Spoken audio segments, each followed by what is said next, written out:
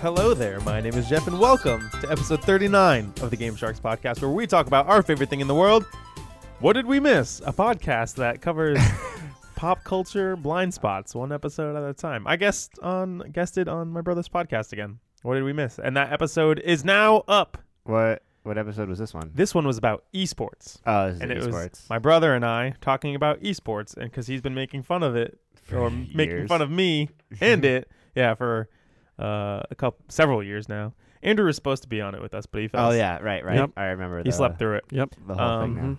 I'll never live it down. We will never let you live it down. I'm aware. So go check that out. You can find What Did We Miss on any podcast app that you could possibly be listening to this on. So go listen to it and Well, just like I did. give him some ratings. Andrew, what'd you think, Andrew? You listened to it. It was good. Yeah.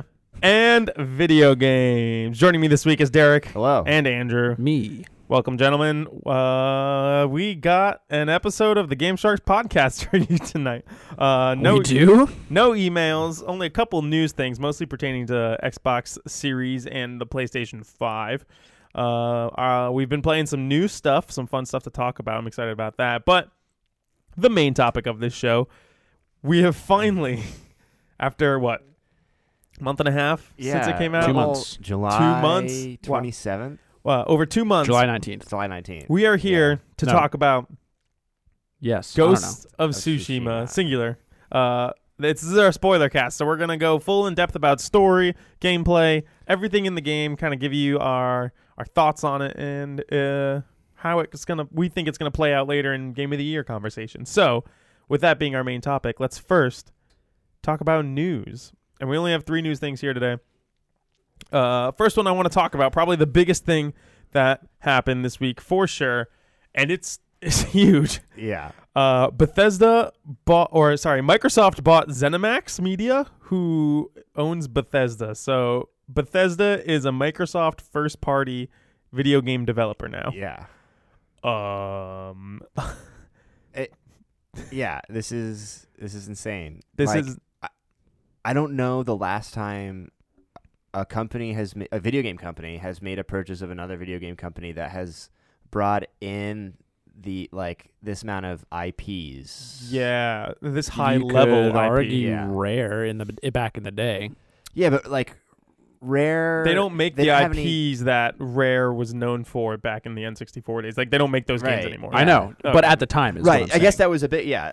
But even then, Rare was just one. Rare is just a studio, right? What Rare has become and what Rare used to be are 2 separate entities. Yeah. True.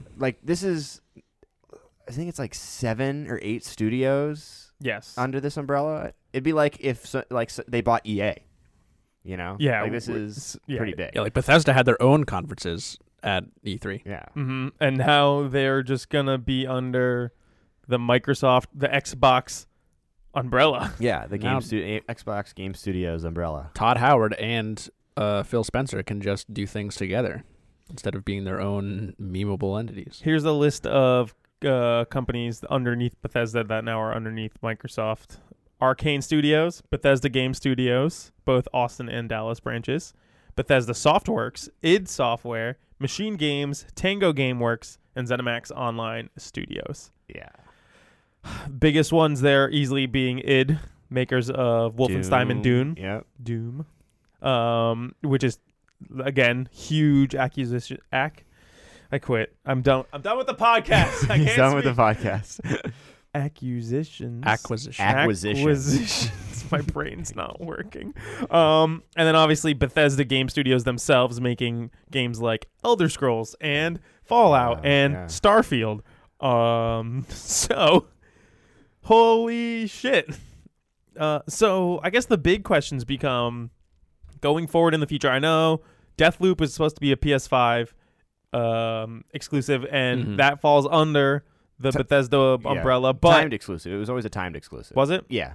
a year, right? Yeah, a year. However, Bethesda or Xbox has said they're going to uphold that that deal, saying that we will keep Deathloop a PS5 exclusive, and Ghostwire Tokyo also are going to retain their exclusiveness for a full year. for a full year, which is like hats off to you, Microsoft. That is the big man move. If Sony were in that position, they would absolutely not have done that. I 100% agree with that. But the big crazy thing here is, so the big games we were talking about, Wolfenstein, Doom, Elder Scrolls, Fallout, they basically said those games will be appearing on Xbox, PC, and other consoles on a case-by-case basis. So all of those games are not guaranteed to come to the PlayStation 5 in the future, which is a crazy thing to think about, because Skyrim has to be one of the top-selling games of all time. I personally have bought Skyrim, I think, 3 or 4 times. How many times have you bought Skyrim, Derek? 3 times. I know Andrew 3 times, personally has never bought Skyrim. I've never purchased Skyrim. He's not a big fan of Bethesda games, so lost on him. I like Doom, and I plan to play Wolfenstein, but I don't like the Bethesda Studios games. Yeah. So what do we think? These are going to be coming to Game Pass day one, as far as I can tell, which a whole nother reason to, if you don't own Game Pass, you're an idiot kind of thought process in my mind, because those 3 games alone are going to be huge. The next Elder Scrolls, the next Fallout, and the next or whatever Starfield ends up being. This honestly made me think about getting an Xbox Series X instead of a Series X. Yeah. I thought that same thing. So we'll get into that. You mean X instead of S? Correct. We'll get into that more when we talk about Xbox pre-orders that happen. So let's finish this. I don't know if we mentioned, but Microsoft bought ZeniMax for $7.5 billion with a B. Disney bought Star Wars for $2.5 million or something like that. Yeah. 2.5 million? Billion. Sorry. Billion. They bought Marvel for $4 billion. Wow. Microsoft bought Mojang for 2.5. Is it Mojang or Mojang? It's Mojang. Okay, I've always had the soft J. Swedish. Yeah. That was 2.5 billion back in 2014. But yeah, this is nutso. Some of the biggest games. So do you think that Sony will be able to strike a deal to get the huge games like Elder Scrolls and Fallout and Starfield on the PS5 still? Do you think that's going to happen? Absolutely. Yeah, I feel like it'll probably, just because the size of those,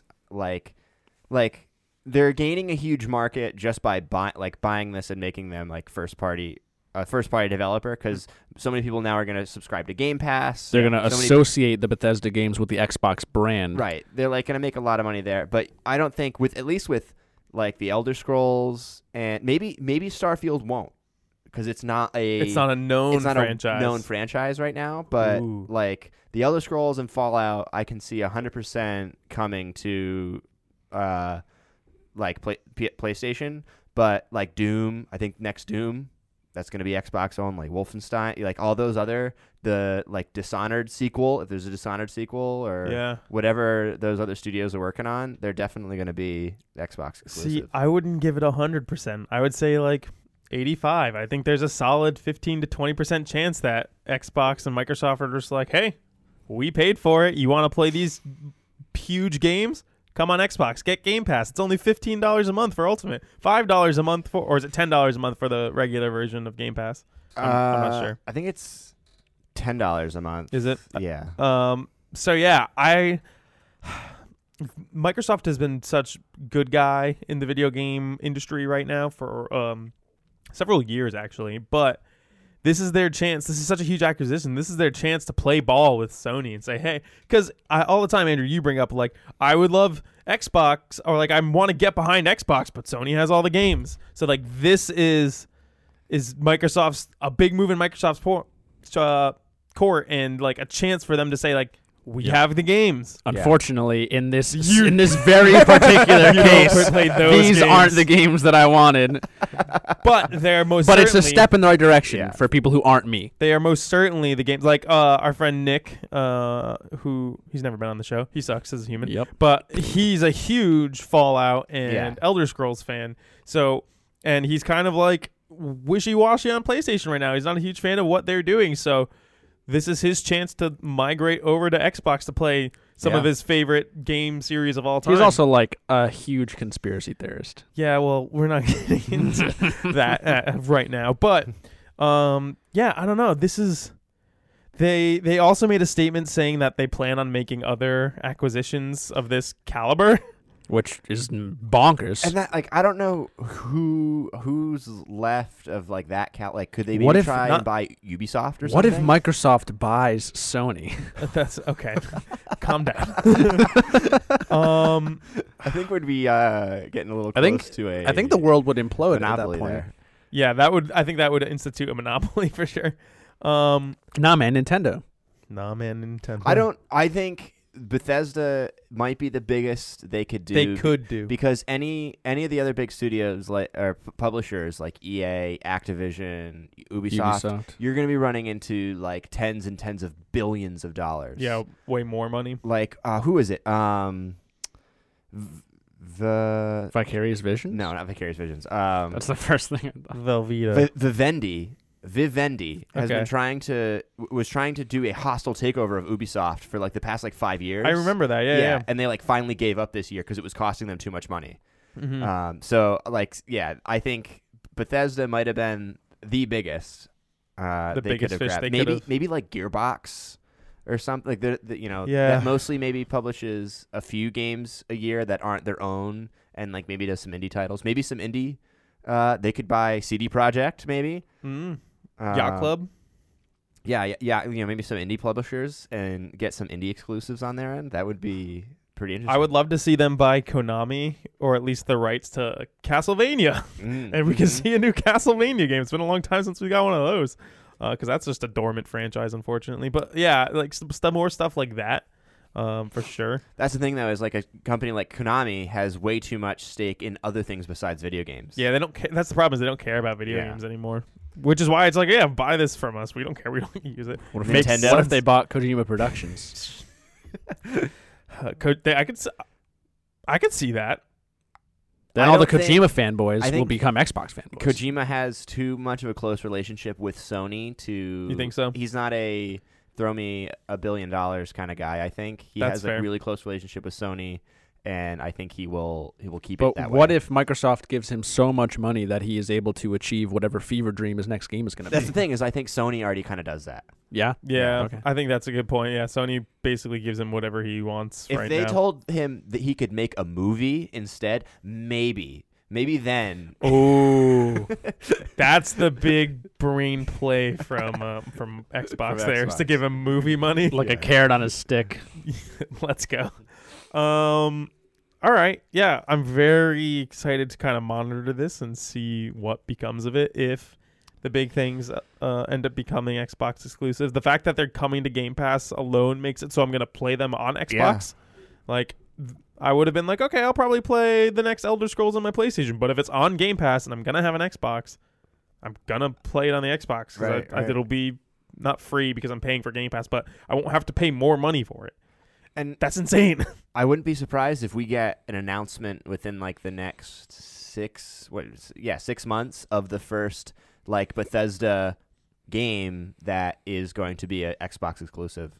I can see it. Probably from maybe like Machine Games. I think they don't have anything right now. It's just Arcane, and I can't remember who makes Ghostwire. It's that last one. Oh, yeah, Tokyo Ghostwire. But those are the only two, I think, Bethesda-published games that have been announced besides Elder Scrolls and Starfield, which are still probably another 2 years away. Starfield's probably 2. Elder Scrolls is probably 6 or 7 years away still. Well, didn't they say that Elder Scrolls was coming before Starfield? No, it was the other way around. Starfield's coming first. And they aren't even working on Elder Scrolls until Starfield is done. So why they showed a video or an image of it at 2 E3s ago is beyond... there wasn't an E3. So last E3? The same reason for my Metroid Prime 4. They thought that was on track, though, and then it wasn't.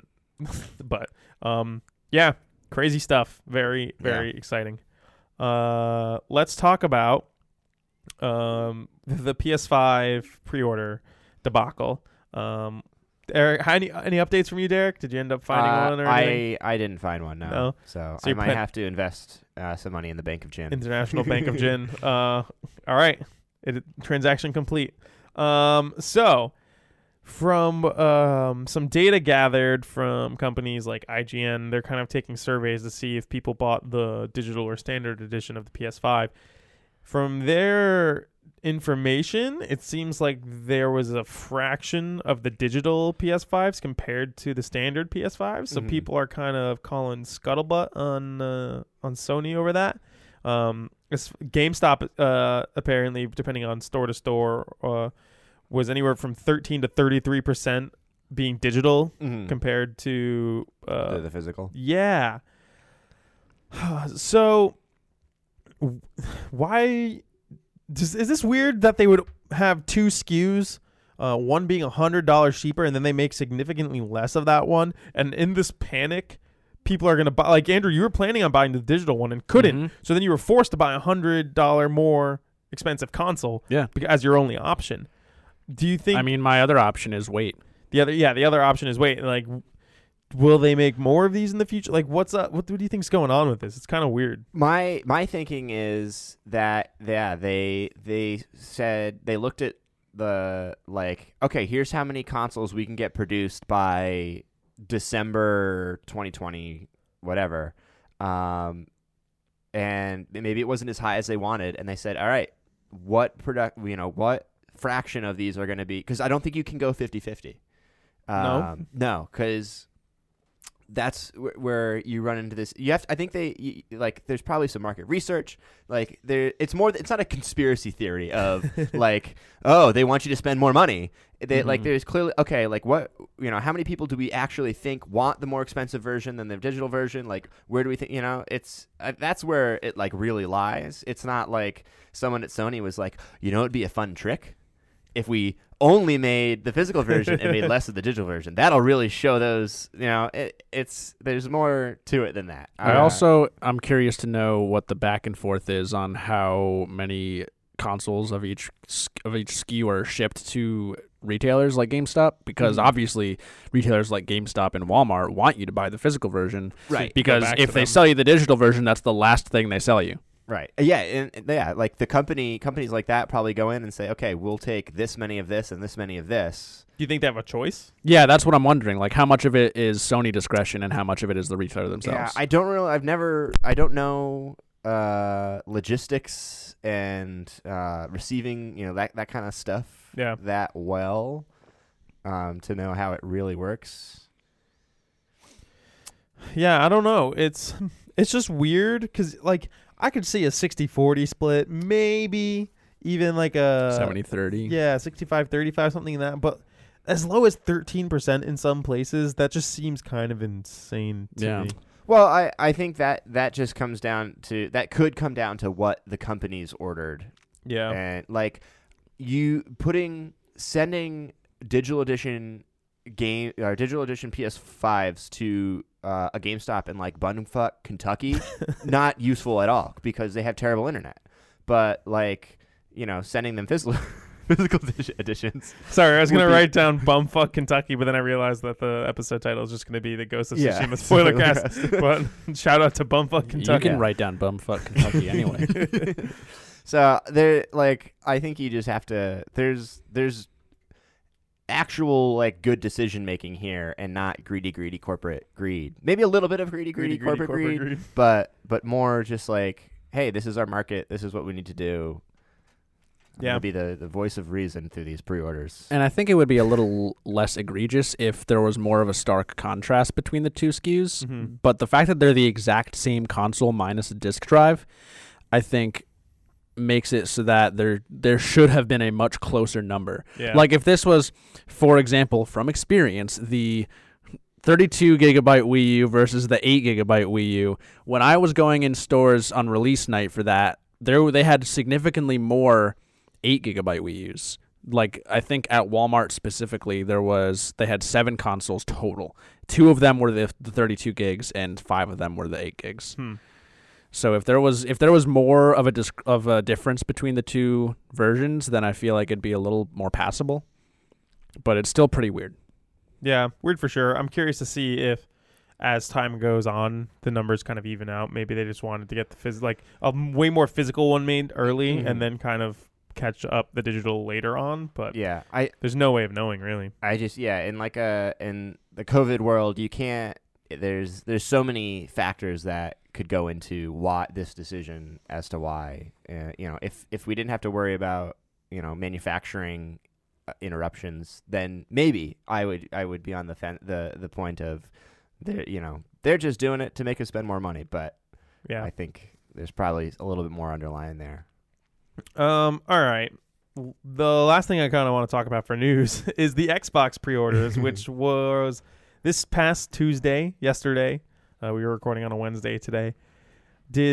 I know, Andrew, you didn't try. Derek, did you try to pre-order one? I did try. I did try, and then after I didn't get one, I was like, why did I even try? So, as I had stated last week, I wanted to get an Xbox Series S as a Game Pass machine, hook it up to my TV. I was really excited about it. So, I'm going to kind of go through my story of that day. So 11 o'clock rolls around. I'm at work. I'm like, okay, I'm going to take a little bit of time to myself, go hide in my office, try to see how this goes. I had the Microsoft store up, which was the main place I was trying to get it from. I had Best Buy up. I had one other one, GameStop tabs open because I wanted to do the all access, and that was only available at certain places, and those three definitely were going to do it. Cool. So I get those up. 11 o'clock rolls around. The Microsoft website basically shuts down. You can refresh, but you're just getting error after error after error.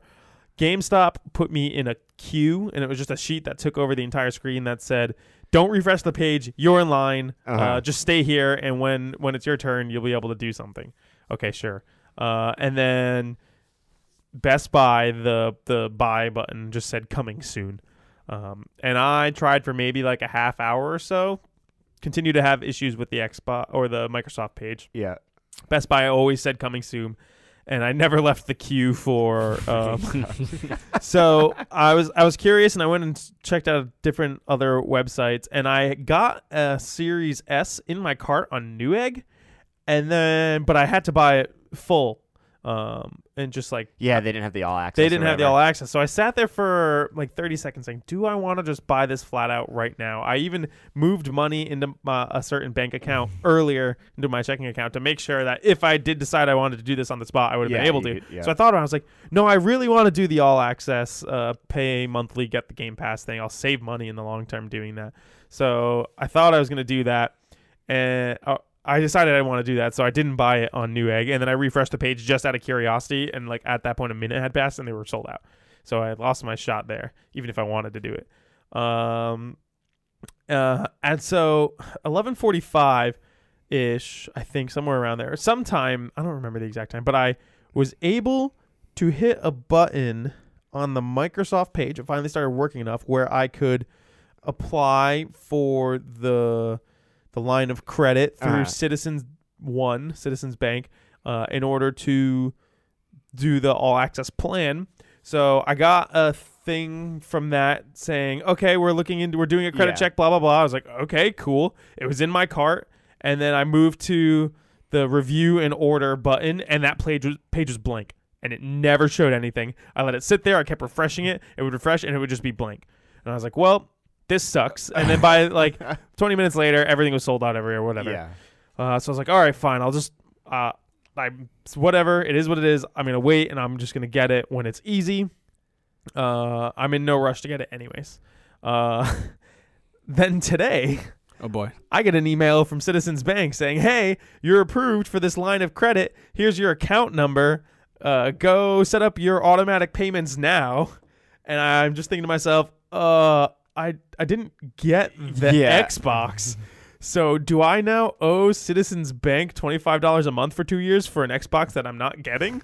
So I think I'm going to have to call them tomorrow and kind of square that away to make sure everything's okay. It may just be that I'm approved, and then once I buy it, I give them that code and then it activates. But I want to look into it. That's not something I want to do. You might want to check that out. Yeah, I don't want to get absolutely boned by that. One of my big reasonings for like giving up and stopping at a certain point is they had to do a credit check, and getting your credit score checked is not something you want to do all the time. So I didn't want to have like page refreshing things, constantly doing it and fucking tanking my credit score randomly. So I was like, okay, I'm stepping away from this. I'm going to do it. This is the point of no return. Yeah. I'm like, okay, I'm not fucking with this anymore. I will get an Xbox when they're readily available.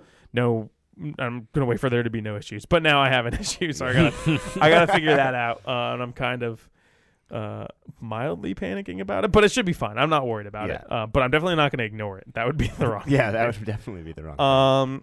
So the like we were saying, or like I alluded to earlier, now that the Bethesda has been bought by Microsoft, and all of those big games are going to be on Game Pass day one when they launch, I'm now thinking to myself, okay, do I want an Xbox Series X instead of an S so I can play these games like Elder Scrolls 6 and Starfield and the next Fallout and Skyrim again in 4K, because Xbox Series S doesn't output in 4K.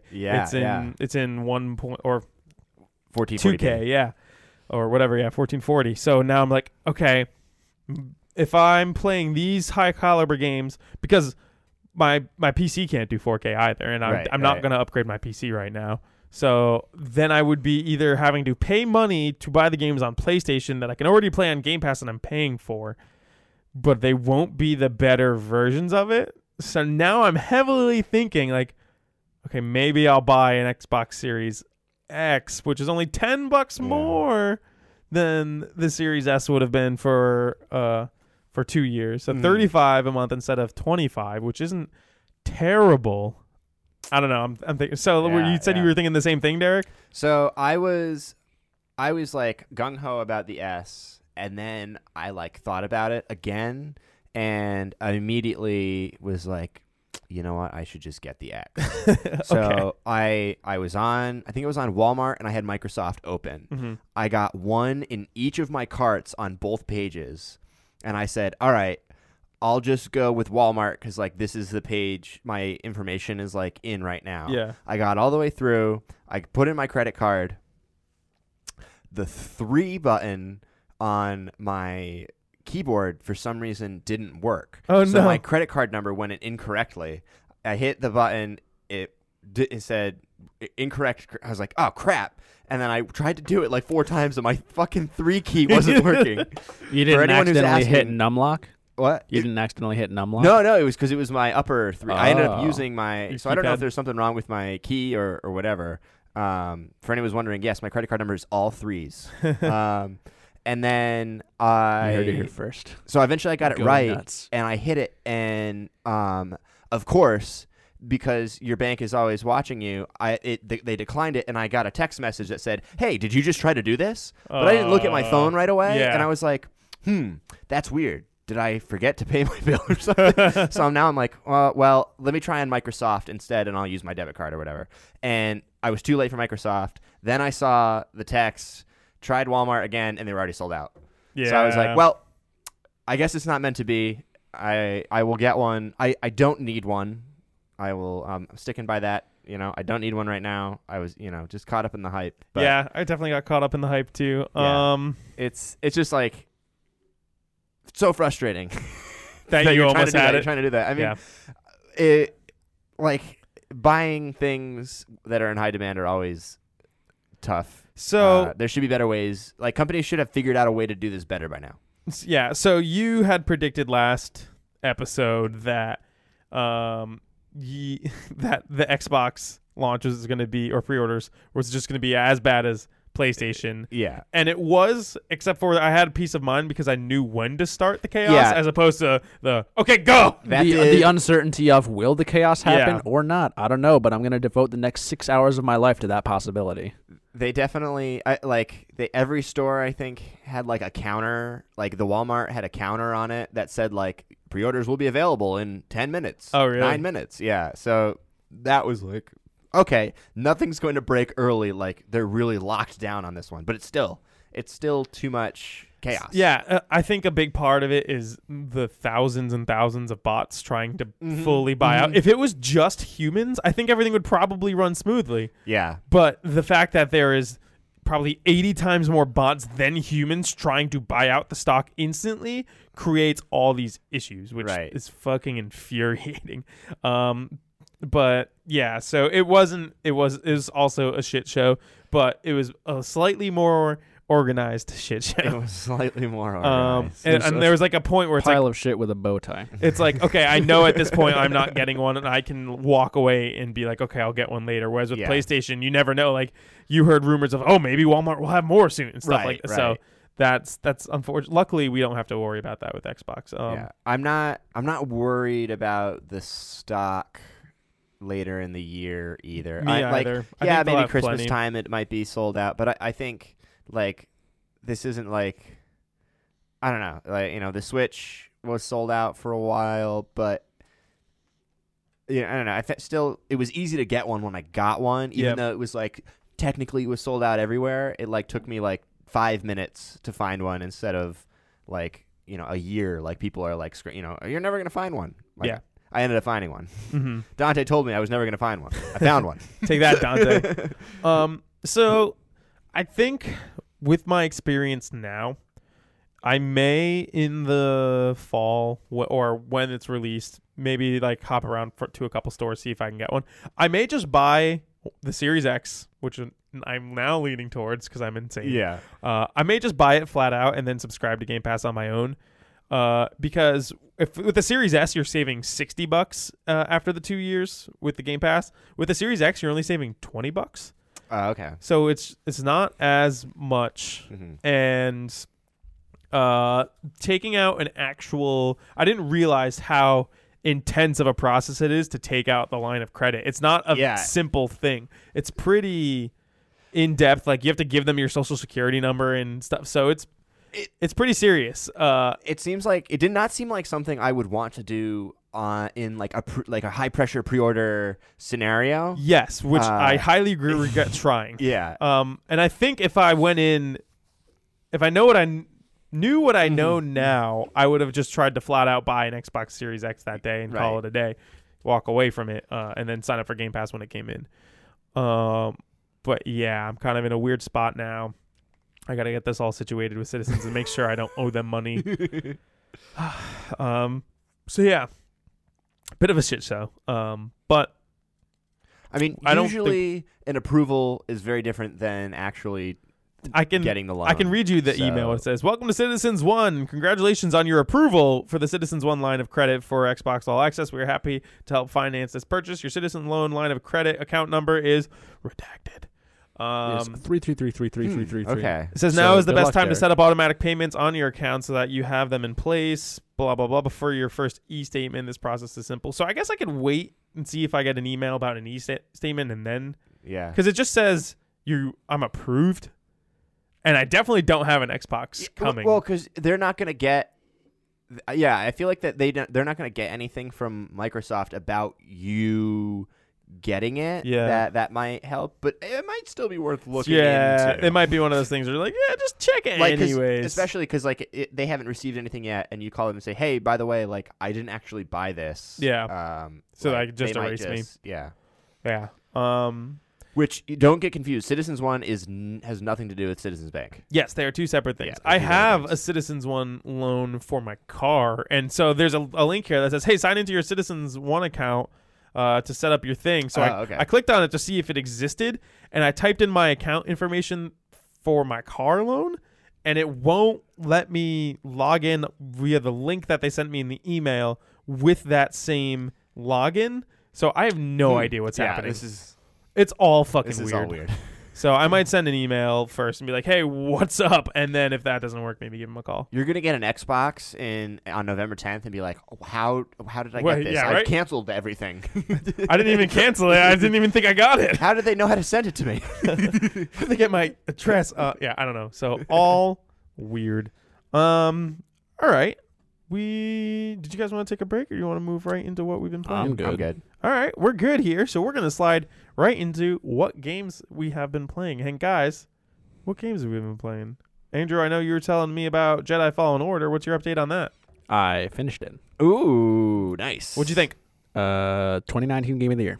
Aha, over Outer Wilds. And that's like a very personal bias, I think, because I was telling you a little bit about how I felt, but I think Outer Wilds is such a unique experience, and the player themselves kind of makes the experience, and it's a very, very special game, very well crafted. But I think that Jedi Fallen Order is just a very well designed video game, let alone a great Star Wars story and universe. Do you see what I'm saying about it being? Yeah, I was telling you, it's one of the better Star Wars stories in recent years. Yeah, it's absolutely my favorite piece of Star Wars media, especially given the shit show that was the sequels.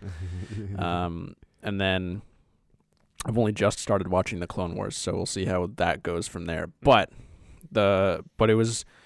And we'll get into it whenever we have our discussion on video games as a medium. But I think having it be a video game enhanced its storytelling just that much more. And it putting you in the shoes of Cal makes his journey feel more attached to you. Yeah, a little more personal. Yeah. So that game, it was so great. I loved the way that game handled its exploration.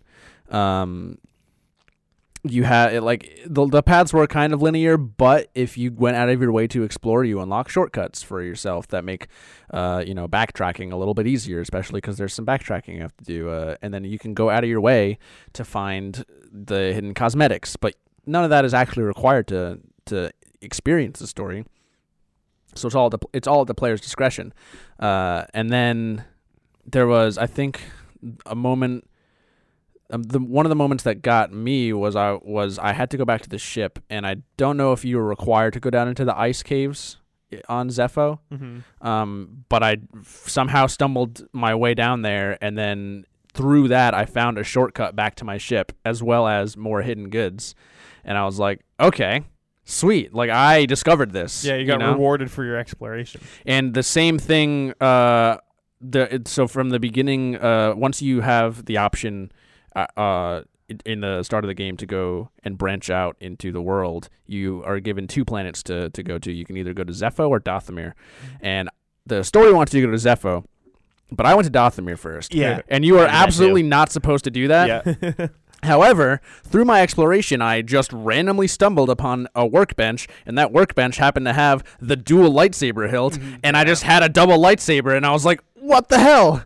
This is so cool. Right? I love that, because they clearly don't want you to go there, but they put that there for the people who maybe tried. Here's a little quick sneaky upgrade you can get because you were a little curious. It's not like you go there and you're immediately oh no, I'm gonna die because there's too many enemies here, or the enemies are too strong. You can explore quite a bit before you hit that wall. You hit a wall where it's okay, I don't have the abilities to go I don't any have farther. The abilities, which is that great. It's that Metroidvania feel, level design and that's a cool. I love that. Did you play through it, Derek? Jedi Fallen Order? Yeah, okay. I probably played it before the podcast started. Yes, that was a game last year. Yeah, so yeah, I think that the way that this game incorporates the Star Wars universe into its game mechanics is super awesome because there's only so much you can do with the Jedi by themselves. So the addition of BD-1, already adds so many possibilities for exploration and puzzle solving because BD-1 as a droid does things that Cal can't do, like taking over other droids and doing the zipline stuff. And I just thought it was a cool way to introduce more powers to a game that feel like significant upgrades that aren't tied to your powers as a Jedi. Especially when it's a game where you're locked to kind of the light side of the Force, and it's not kind of like a spiritual journey where you're maybe you could cover both sides. There's only so much canonically that the light side of the Force accesses. So you gotta create these other things, and BD-1 is he's the perfect catalyst for that. Yeah, and then obviously this entire game has that classic Star Wars charm to it, hitting the BD-1 button just for him to throw a stem to heal you. Yeah, that's not only that, but I mean sometimes he'll just be like droid stim, and other times he'll be like, hey buddy, I need some health. But no, the button that you would normally press to make BD-1 solve puzzles, if there's nothing around and you just hit it, he goes "Hey, buddy, how you doing?" Yeah, Oh, he he just does? like He checks just, in like, on yeah. him. Oh, I don't think I ever did Yeah, that. I hit it once, and BD and Cal goes, "Hey, you know any jokes?" And it's all in droid speak, and he goes, "Oh, that's a good one." And I love that the subtitles for BD1 literally say "beep boop." Yeah, And it's it's just- really charming. Yeah, I love the crew, Seer and Grease. Yeah. Dude, Grease is the best. Grease awesome. is the best. It's like they both fulfill the character tropes of like the mentor and the dad character. It was cool. Although I did experience a lot of slowdown and frame drops, but I attribute that more, I think, to me playing on my release PS4. Yeah, yeah. I've heard so many people say they had technical issues. I had 0 technical issues, and I was playing on my PC for this. Yeah, so I think PC wise they like squashed most of the technical issue bugs like early on, but for consoles I think it's like you just get hit with slowdowns and stuff, which is unfortunate. Did you play on console or PC? No, I played on my PC. Okay, and you didn't have any issues? I had like one time where I think I like hit like a crash or I got like stuck somewhere. Yeah. I fell but through the floor a couple times. Other than that, I didn't really have any So- issues. I also got it. I didn't get it right away. I got it a few, after they like released some stuff. Yeah. I'm looking forward to seeing the sequel of that game on next gen and how If it even is a direct sequel. it is. They said it. Oh, did yeah, they say Yeah, it? they said You it, said yeah. Cal will be in like the main character of the next game. That's cool. I thought that the way that they ended this game could have been pretty succinct as its own as his own. They left it pretty open ended where they could kind of do whatever they wanted with it. It's And I also- thought it was a cool ending. they're in a cool time period of the Star Wars universe where there's other mediums that are exploring it as well, and they can tie it in with that like Rebels. I think kind of is around maybe a little more after that time. Yes. I think Rebels is a little bit closer to episode 4 than this one. This is more close to episode 3. Yeah, this is like right after Order 66. Well, it's what? executed. It's like 5 15 years or something? 5 years. 5 No, years. he's a small child. No, in it's the 5 years. flashback. Are you Yeah, positive? Yeah, I just played the game. He's like I guess that's true. 15 when Order 66 is, and then or maybe 13, and then he's like 18. Yeah, Huh. something like that. Yeah, so but it's an unexplored time period where we have these other pieces in there, but there's nothing succinct that says, "Hey, this happened, so you have to kind of play by these guidelines." Yeah. like you can play around. Like that's why it's like At this point, the way a Jedi that survived Order 66. Okay, yeah, you can play around with that. the way which that is really Star cool. Wars as a franchise is trending right now makes it seem like pretty much anything you do can be accepted into the canon. So I like that it has its own breath that it can breathe into And the story. That's what's been great about the universe for so long, and I think that's what Disney missed, is that there is all this room for other things. You have the Knights of the Old Republic games that are like amazing stories. Then yeah, I mean, we could talk about this. This could be a whole other episode of Star Wars we could games. do just a Star Wars But episode. it's definitely. I love that game. I can't wait for a sequel. It's gonna be awesome. The glitches didn't really detract from my experience at all, except for one moment when the first time I arrived on Kashyyyk, and it was playing the cutscene where I'm talking to Saw. It just froze every 3 seconds. Oh, okay, wow. So that was a little Sucks. bit weird, but overall, I always see a lot of people really taking it out on games when they have technical glitches and issues, that it like makes the game inherently worse, and I just can't agree with that.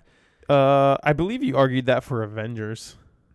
I mean, I don't think that I definitely like it's definitely there, but it's not a major contributing factor. It's kind of just like another thing to tack Another on. thing on top of it. Yeah. It really depends on how affecting I think it is of the gameplay. Yeah. Because If it prevents me from playing the game, then yeah, it's a major issue. But I'm saying like I fell through the floor when I was walking from a save point to my ship, and the save point's maybe 10 meters away. It's like not a big deal. right, yeah, it's like. But if you fell through the floor at a different point, that could have been a big deal, Yeah, but that didn't happen to me personally. That's true. I mean, I guess I think about the like the Elder Scrolls games, the Fallout games, which are notoriously buggy messes, But in a fun way. But they're adored. Yeah. Because sometimes there's silly things, sometimes there's stupid things where the more you save, the slower the game runs. Yeah. Skyrim on PS3. But yeah, like I understand people, you want your game to run, you want the game to run well on release, but sometimes, like, I don't know, programming is hard. That's all I can say. Yeah. Sure is. What else you play, Andrew? I don't think anything in the last. I mean, nothing huge. Like, I played more Mario Golf. I played like a game of two of Teamfight Tactics. Like, yeah. I haven't been playing a lot of new stuff. But I do think it's funny that that yet again another 2019 game I've played has eclipsed my list. Previous game of the year from 2019. Every single game this year that I've played from 2019 has topped the list every time. Well, what, you played Shovel Knight and Pokemon last year? And Luigi's Mansion. That's pretty much it. All right. What do you got, Derek? Anything interesting? Yeah. We definitely have one that we shared. You want to get that out of the way first? The what? We definitely have a game that we both played. Oh, the Super Mario 3D All-Stars package. Yes. You want to talk about that? Yeah. What do you think? I am enjoying it a lot. Okay. I just started with Super Mario 64, and I'm just playing through that. I think I have 51 stars now. I forgot how... I don't know if the game's easy per se, because I've played the game in like bits and pieces. So there's some things I just like remember from like playing it. I remember every single star for the first world because I've played it I've played it on the DS. I played it on the N64 before. I've played emulations before, but I've never like really dove into this game to completion before. Mm-hmm. So once I got past like I think the first area, basically you beat Bowser the first time, you get the key.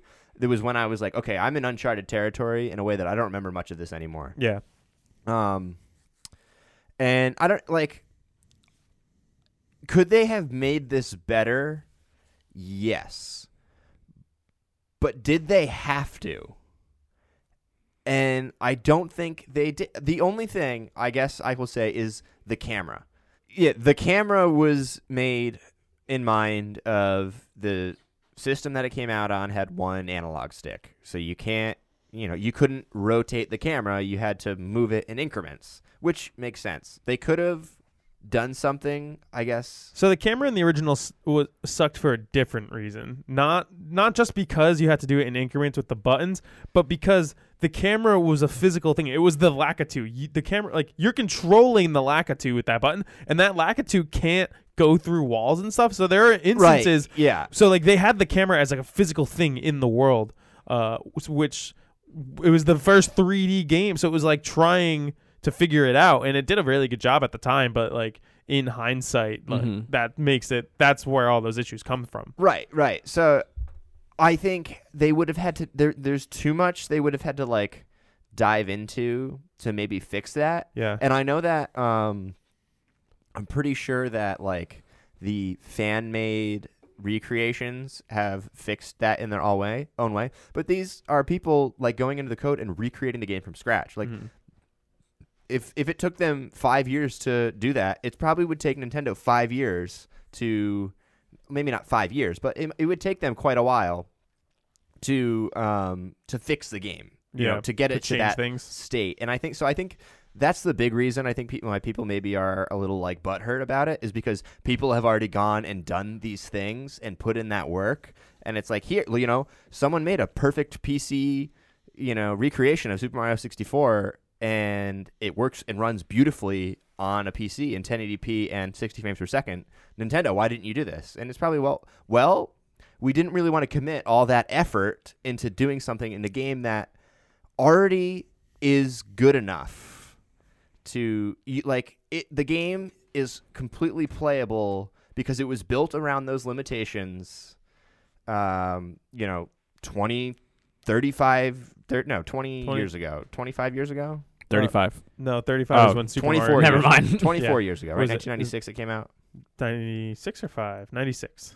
96, yeah. 96. So, like, I'm not bothered by it. It is like a little annoying when you're like doing something and you're like, oh, yep, can't move the camera past this wall because it's a physical object. Yeah. But like, I don't know, the gameplay the level design isn't designed around needing to do that. Mm-hmm. It's maybe more of like the fact that we've been playing different like games that allow you to do that for so long that we're like, no, I want to do it. Let me do it. But if you like really think about it, it's not stopping you from, it's not preventing you from doing what you're doing. And if you just let the game do what it needs to do, it'll be pretty much, you'll be okay.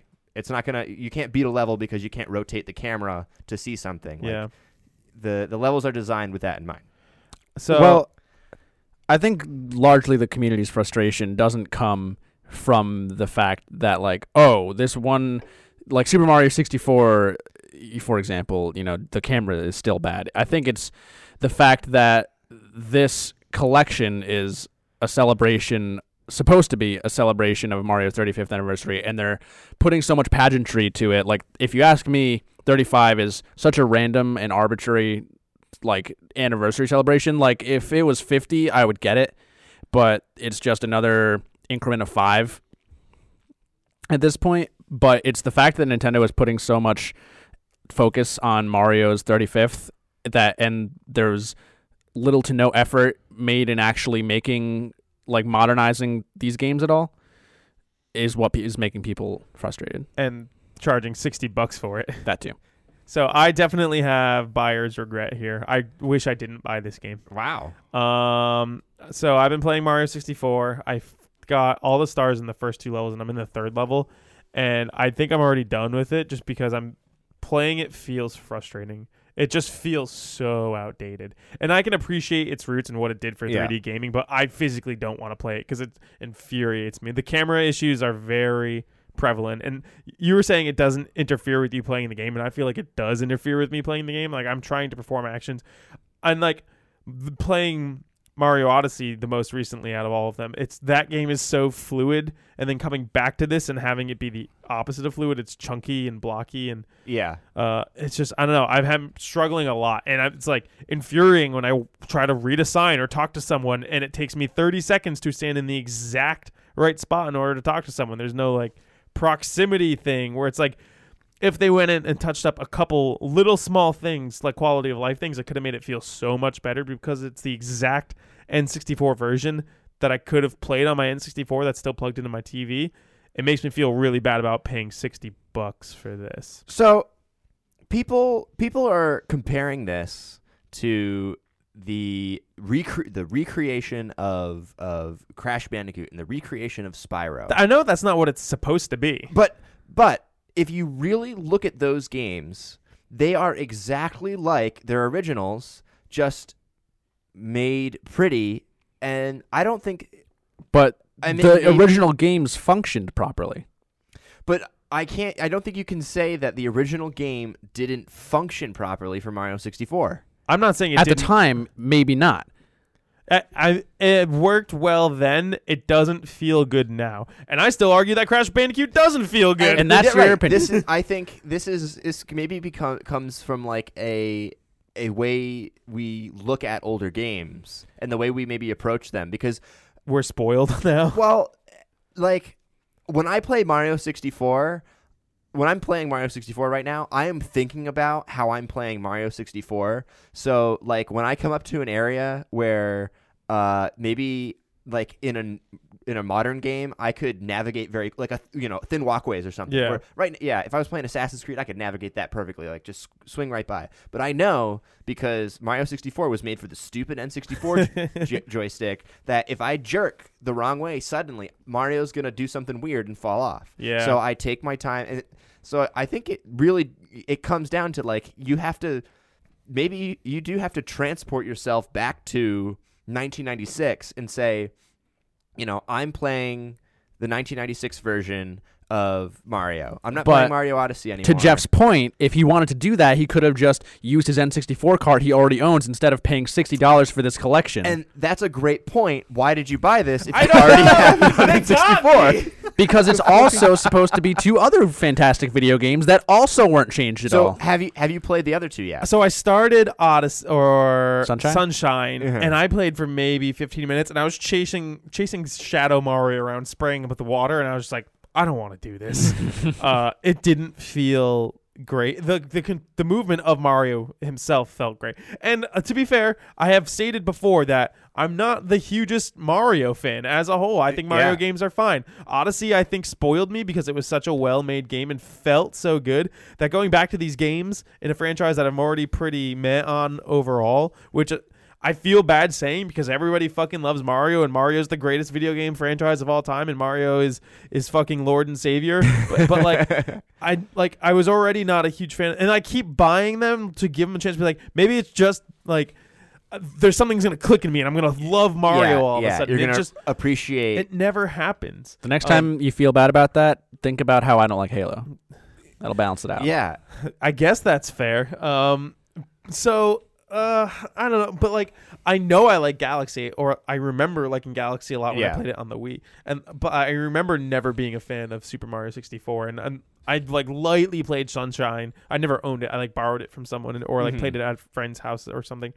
So like I don't know what I'm expecting to go back to, and especially the farther we get away from N64 games, the worse they feel. But like you can go back to Super Mario World, and that feels pristine and it controls so perfectly because the N64 is such a weird period of time. The pinnacle of that kind of gameplay at its time. Yeah, right. Like they had perfected 2D, 16-bit 2D games. If you go back and you play like Pitfall on the Atari, you're going to be frustrated with how it controls. It's not going to feel good. So doesn't that lead to my point that it's okay that I think that Mario 64 doesn't feel good and plays bad because it's the earliest part of it, and I can respect it as a historical importance to video games, but playing it sucks. Playing Super Mario 64 sucks. I'm going to say it. I hate playing that video game. There, I said it. But what it did at its time is fantastic. Yeah, it's really important, and I hate it. I don't like Mario 64. So I guess, and maybe it really comes down to what we did play when we were younger, because you love Final Fantasy VII. Yeah, that game's that is great. A game that you love, and you played it when you were young, or watched. I think that game plays terribly.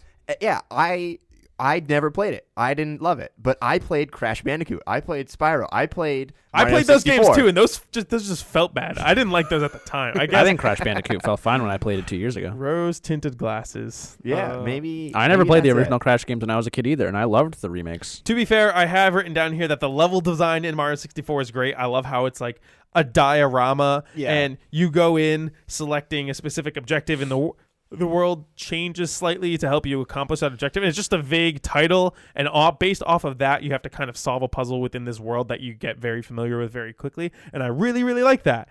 It just plays like butt. But yeah, that's how I feel. I don't know. I'm definitely not going back to 64. I'm probably not going to go back to Sunshine. We'll see if I ever end up touching Galaxy. I wasted $60. And I feel bad about it. I feel like if you go into Galaxy, it'll feel better.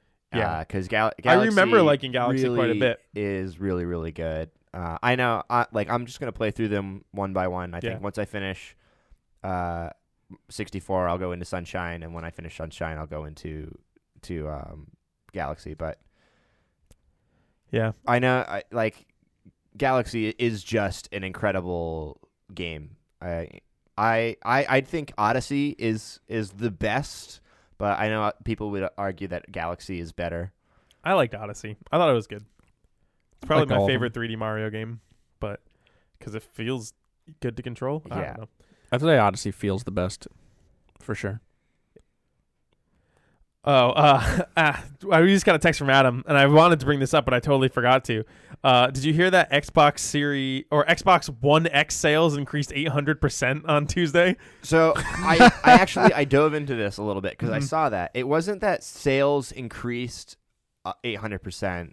It was that the ranking of where it was in the charts rose 800%, and it wasn't likely that people went in and bought Xbox One X's thinking they were buying Series X's, and that it was most likely maybe people just buying One X's or bots buying the wrong thing. Oh, God, I hope bots are buying the wrong thing. I mean, the picture that Adam sent us says people are accidentally ordering the Xbox One X. Yeah, I read there was a Twitter thread that was the original guy who did the math and then he like dove into it more and was Yeah. like, actually, so here's what the metrics actually say, and da da da da da da da da. But there's so many memes that are like, can you imagine being a kid this Christmas? And then it's like a picture of a mom Getting holding an the Xbox old One one. X. Yeah, it's like, well, they already discontinued manufacturing like all of these things. Like it's gonna be a lot harder to buy To a make One that X mistake in later on. December. Yeah. Yeah.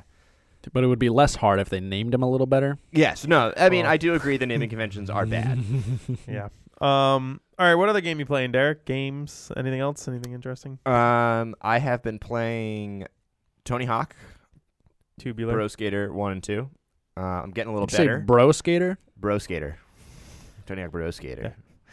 Yeah. Yeah. I've been getting a little better. Starting to really be able to string combos together. Solid. And then did I play anything? I played some more Fall Guys after the nice. new update that came I out. also that came out played last one week. game of Fall Guys, I haven't actually. touched it in a long time. Yeah, I usually play maybe like 1 or 2 matches a day. I don't know. It's a fun little kind of game. Quick thing to pass the time. I've played some more Spellbreak. I have been enjoying Spellbreak. You didn't invite us? Yeah, we should figure out a time to What are you playing on? my PC. Okay. Yeah, I have installed on my PC, yeah. Yeah, just let me know. Say, hey, let's play Spellbreak. yeah, it's a really fresh VR, and I've only been playing solo, so it'll be cool to try it with a team. And then I don't think I played anything else. I mostly was playing Ghost of Tsushima To get it done. finish it for today. Okay. And Control. I've been playing a lot of Control. Yes. I have also. Is that it? That's it. Okay. That's all. I've been playing a good amount of Control. We're doing it. The goal, the plan is to do our Backlog Power Hour episode next week on Control, finally. When did we do? Was it? Like, I did the math. It was 11 episodes ago. 11 episodes ago. Wow. so what's that? 3 11 months weeks ago. Just about 3 Just months. about 3 yeah. months. Damn, it will be. It's easily our longest gap. Yeah. Well, we had a lot of big games coming up. No, actually 13 weeks. 13 weeks. Damn. It's also the biggest 'Cause we game we've had to play. That's true. What, Control is? Yeah. No, it's Not time wise, but Earthbound. like Longer. scope wise. Than Earthbound? not even close. Earthbound's like 20. Earthbound was like 25 hours Yeah. at least. Oh, okay. So yeah, playing Control, but one video game has been consuming my life. It's consuming my thoughts, and I think it is a heavy contender for Game of the Year. Really? Hades. Yeah. Are we So considering it? I think it is. It was released this past week. 1.0. The game is officially released. I think it's we can have a more in-depth discussion about it. I think that is a good metric for when a game should be available, because that is when the developers say, okay, this game is the final version. This is the final version of the game. So to that end, Spellbreak would, in theory, also Yes, Yeah, Spellbreak I would be a yeah, Game of I the would Year, do that, or yeah. I don't know if it's a Game of the Year contender, but eligible for Game of the Year nominees discussion. for Eligible anything. for nominations, yeah. So It is a 2020 game for all holy consideration. shit, Hades is amazing. It's easily the best roguelike I've ever played. It's up there with Slay. It's hard to compare to Slay the Spire because It's a totally different it's a game. card game versus just like the standard action based roguelike. Yeah, but and it's like roguelike systems. Yeah. Oh my god. First off, the art style of it is stunning. It's almost like portrait art, and then Yeah, it's super similar to their last 2. 3, yeah, right? Like Pyre. Pyre. I played Pyre. That game was really Transistor cool. Bastion. Bastion and Transistor are in the hat. Yes, I think both they of them both are. yeah. So first off, it looks amazing. Yeah. It's all about obviously Greek gods, Hades. You play as Zagreus, the son of Hades, and you're basically trying to escape hell and go live with the gods in Olympus. And the gameplay loop just feels so satisfying. Dying. This is the first roguelite. This is a roguelite technically because it has some. Roguelike, you retain nothing. Roguelites, you retain some powers to make your future runs easier. Gotcha. I'm pretty sure that's how they're defined. Thanks for clarifying that, because I I definitely believe had no they're idea. used interchangeably, but I believe they're also used to define like that. Yes. Yeah. So this would be a roguelite because there are instances. There are rogue-like instance like traits, but you retain something. But yeah, so it makes it light. So yeah, basically you go through a run and then you get materials that you come back with that allow you to kind of buff up yourself, give you better stats and certain things. The general roguelite loop, but being set in Greek mythology and having conversations with the Greek gods is so interesting and cool. And it's the first roguelite I've ever played where the story is prevalent and important and actually succeeds. So every time you die, you'd go back to the next, you'd go through like another loop. You show back up in the Hall of Hades, and your dad, Hades, is just sitting at his desk doing his paperwork. He's like, hey, you died again, you idiot. Way to go. And then Hypnos is always there to like greet you as the first person when you kind of spawn in this pool of blood and you walk out, and he's like, oh man, you got killed by that 3-headed bone snake again, huh? Man, that thing really sucks, doesn't it? I think today he's like, oh, you got killed by one of those bomb-throwing skeletons? I've always wondered what happens if you got blown up by 3 bombs at once. So like, it's very aware of what happened in your last run, and people kind of bring it up.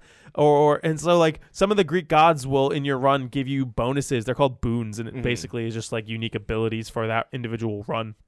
And the gods, you'll run into let's say Athena gives me something, and then I run into Poseidon. He's like, oh, I heard my niece gave you this sweet ability. That's really cool. I'll give you this one to go along with it. And it just interweaves so well. And there is a story progression, because I've got to a point where like Zagreus is questioning his heritage and like where he belongs in the Greek pantheon of gods. And like, I don't know, it's progressing in a way I didn't expect it to, because I've played like Dead Cells where there is no story. You have the gameplay loop and that's it. So it's so interesting and it's so well written. And one of my favorite things about it is the voice acting. It's calm and subdued and very simple. I feel like a lot of games are very exaggerated in the way they talk about things. But Zagreus he's just so, the way he speaks seems like just a real person who's like kind of, he has a lot of power, but he's humble about it. And his dad's a dick, and he wants to run away from his dad. And I don't know. It's just, I feel like the voice acting for all the gods in this is perfectly nailed. I think that's a Supergiant thing. They just nail that. Their Pyre, their Pyre game had a very similar thing where all the characters they nailed the voice acting and the tone for each of their characters. And like being Greek gods, and like if you're familiar with Greek mythology, you run into people like Sisyphus, is that his name? The guy who has to push a boulder up a hill forever. Yeah. Sisyphus, that's it. And like you run into him, and you're like, oh, I know your deal. And he's just like, hey, dude, how you doing? You're coming through hell again, huh? Stuck in Tartarus. You got to go fight Megara. Is that her name? It's just like this demon, and like if you have any familiarity with Greek mythology, you hear these names, and then you run into people, and you're like, oh, I know you. You're Hermes. You're the god of delivery. You got the shoes with the wings on them, and he gives you abilities that pertain to that. You can run into Zeus, who gives you, or like he'll throw down an ability for you, and like, oh, here, your attacks do lightning damage now. I just can't express how well made this game is, and I keep thinking about it, and dying doesn't feel so bad in this game. Like a lot of times when you die in a roguelite or roguelike, it feels bad. And you're like, man, that run was going so well. But going back to the start and talking to all the people and upgrading stuff and unlocking new things feels so satisfying that when I die, I'm like, damn it, that sucks. But now I'm excited to go see what's new and what else I can do. Yeah. And there might be like 6 core weapons that you can like choose to go through with. So there's a spear, there's a shield, a sword, a bow. There's some gauntlets that I'm about to unlock, and I don't know. It's just each one plays very differently, and you can select different boons to kind of match the play style with the current weapon that you're using. I recommend this game very highly. I don't know if it's still on sale. I bought it it was like 20% off when I bought it. It might still be on that for a couple more days. So I mean, it's only $20. It's $20 on sale. It's usually $25. Okay. I bought it. Did you? Yeah. Have you played it at all? No, I haven't played it yet. I think you're gonna love it. I was gonna try to finish Control, and then I was gonna dive into it. Do that because it's addicting and it will consume you. Yeah, that's what I watched some videos and I was like, okay. It's a perfect game to pick up and play a little bit, and then if like you're just waiting for something put down, usually do like a run or two while I'm in bed waiting to like. So you got it on Switch? I got it on Switch. I think roguelites are perfect on Switch. Just that that pick up and play, put down, like loop-based gameplay always feels so satisfying.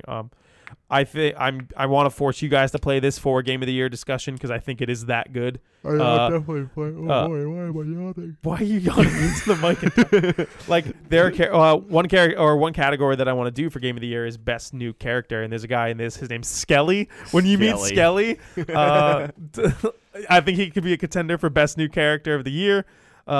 Just the gameplay loop is so satisfying. I think it's in my top 3 games right now. Oh fuck. Top 4 for sure. It's up there. Oh, damn. All so, yeah, I'm really digging Hades. Do you have any interest in playing it, Andrew? Yeah, I mean, I've always wanted to dive into the catalog of Supergiant games because I think they're really cool. But even though none of the games are tied together story-wise, I kind of feel this like inner desire to play them in release order. So, like, I've always wanted to start with Bastion and then play Transistor and then play Pyre. But with them in the hat. Yeah, exactly. That too. It throws that off. Bastion and Transistor? I thought just Transistor was I will look right. No, they're both in there. They're both in there? Yeah. Let's see. We got... None of them are actually in the current hat, but they are in the hat. Bastion and Transistor are both in the... Bastion is so good. They're in the backlog hat carrying hat. I really like Bastion. Did you? I started playing Transistor, but just didn't. I think there was too many other things out at the time, so I never got into it. And I haven't played Pyre. I didn't know Pyre. I thought Hades was their third game because this game has been in early access for like 2 years or something. It started December 2018 is when it first started early access. So I never knew Pyre came out. Yeah, no, Pyre exists. I played it last year, 2 years ago. It's pretty fun. It's like weird magic basketball kind of. Okay. With cool story. It's very interesting. But yeah, please. Play Hades. Yeah. It's to that end, Derek. Jeff and I were discussing taking Ori and the Blind Forest out of our hat so that you can play it and Will-O-the-Wisps at your leisure. You should do that. Yeah, you. So I can just play it. I am erasing Ori and the Blind Forest from our backlog power. Is it already in the hat? Mm-mm. No. Okay. No, it was just it was in the hat, not the actual hat. Okay. So now you are free to play. I'm free to play it, so I can Ori. then play Ori and the Will-O-the-Wisps for Game of the Year. Yeah, correct. It's pretty funny because the other day, I every so often I open up. It's on Game Pass. Yeah, Game Pass, and say, hey, what's new? What should I download? And I was like, you know what? Maybe I should just play Ori. And then I was like, I don't know. I really want to play the first game. And I almost was just like, you know what? I'm just going to play the first game and not tell them. You son of a bitch. I would have been okay with it. Oh, great. So that that'll be my next thing. I'll play that in Hades. Please play Hades. I want to talk about it with you guys so bad. I feel like if like we all get into Hades, I bet Adam would love it too. It's on Switch. It is. I feel like our text group, our podcast text group, will just be fucking blowing up with like Hades things. It's so good, guys. I think it's funny that I remember making an offhand comment a while ago, probably when I was talking about Okami, that I wanted there to be more games with Greek mythology, and since then, like 4 games have come out this year. It's like this one we have Immortals Phoenix Rising next year. What was Godfall? I think is the other one. Yep. No, Godfall is not. No, that's the looter slasher. Yeah, it's a looter slasher. I thought it had stuff to do with Greek. No, okay. I think it's all just weird. And then there was one other one I want to say, but I don't remember. Play Still Hades. funny. Hades is so good. I just might. All right. Let's take a break, and when we come back, we'll do our spoiler talk for Ghost of Tsushima.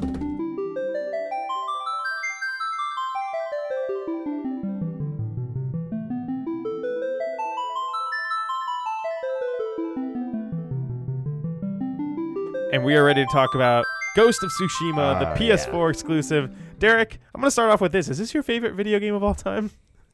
No, but I've been thinking about it, and this might be in my top 5. Wow. Yeah. Yeah, I really, really, really liked this game. Yeah, this game was fucking sweet. It was quite fun. Okay, so where do we want to start with this conversation? So this is our spoiler-filled discussion of Ghost of Tsushima. If you haven't beaten the game and you don't want to be spoiled on it, walk away now. Come back next episode, I guess, because this is what we're going to be talking about the rest of the episode. So there's your warning. We're going to get into everything. Where do we want to start? Oh, man. Where to start? That's in the tale of Jin Sakai. The Tale of Jin Sakai. I guess, should we start with kind of like what we chose in the beginning? I think we talked about this maybe off podcast about like what horse we chose, and is it picking it up? No, it's fine. Oh, okay. Just because I'm interested. So we all chose the white horse, right? Yeah, because a white horse is a samurai horse. So I don't know who I'm talking. I'm talking to Adam, I guess. He's not Adam, here. what horse did you choose? The beginning of the game, you choose your horse for the game, maybe. And you pick a name for it. So what did you guys pick for a name? Sora. Kage. Nobu. So we picked all 3 different names. Yeah, we got all the names kind of Awesome. covered. Fire Emblem 3 horses. Fire Emblem 3 horses. I went with the obvious Kingdom Hearts reference because, that's how I do. Yeah, okay. Well, that's it. Thanks for tuning in. All right, so I guess let's talk about gameplay Horse first. of Tsushima. So the general idea of the gameplay of this game is you're a fucking samurai. Yeah. Yeah. The Last Samurai, you're Tom Cruise. No, you're not the last samurai. You're not the last There's samurai. At least 2 others. So at the beginning of this game, the island of Tsushima. Do we want to just quickly outline the story? Sure. Who wants to do it? Derek, this is your 5th favorite game of all time. Outline the story. So it is a historically based game. Fun fact, this really kind of happened. Yeah. So in undisclosed year, because I can't remember off the top of my head, the 1400s? Is it 1400s? I think maybe. The Mongols attempt to invade Japan. And the most westward area or like land of Japan is the island of Tsushima. And so the Mongols 1274. 1274. Okay. 1274. They invade the island of Tsushima. They're obviously in 1274. The way the Japanese kind of government worked is the shogun is kind of the ruler, and they have like their lords. The clans are spread throughout Japan. So in this game, we learned about the clan of the Shimura clan and the Sakai clan and a couple other clans, I think. But every clan has a samurai. And when we go to war, the samurai go to war. And so the Mongols invade, and the samurai go to defeat them. And all but 2 of the samurais die in this attack. The Mongols defeat like all the samurai that are there. The main Mongol, Khotan Khan. Khotan Khan, who is Khan a title or is that a bloodline? Is he a relative of Genghis Khan? Yes. That's a good question. I mean, think that's what Mongolians are, right? Yeah, I think it might be a bloodline thing. Okay. So Khotan Khan, he talks about how he studied the like Japanese culture and like the way of the samurai in order to learn how to defeat them, and so in which case he easily defeated them because he took the time. He learned the language. He put in a lot of time to make sure he came over here and slaughtered all of the samurai. I mean, the history of the Mongols in themselves is pretty interesting, just because how they basically, took over the entire world, but not really. But yeah, so like, that's he's a great villain for this game and a cool like kind of historical figure. I don't know if he's the actual leader of that invasion group. I think it was mainly. I don't know what is real in this game and what is not real. I figured it was all fictional, but took place in a real historical period. I think all the characters are fictional. Yeah, like Khotan Khan's not right. They're fictional characters to tell kind of like an interesting story. Oh, Khotan Khan is supposed to be Genghis Khan's grandson, by the way, in the game. Okay, interesting. Okay. Yeah, so the samurai attack, you survive and are saved by a thief named Yuna, who helps you escape a Mongol territory and find your sword, and she is your like companion-ish throughout the rest of the game and helping you defeat the Mongols.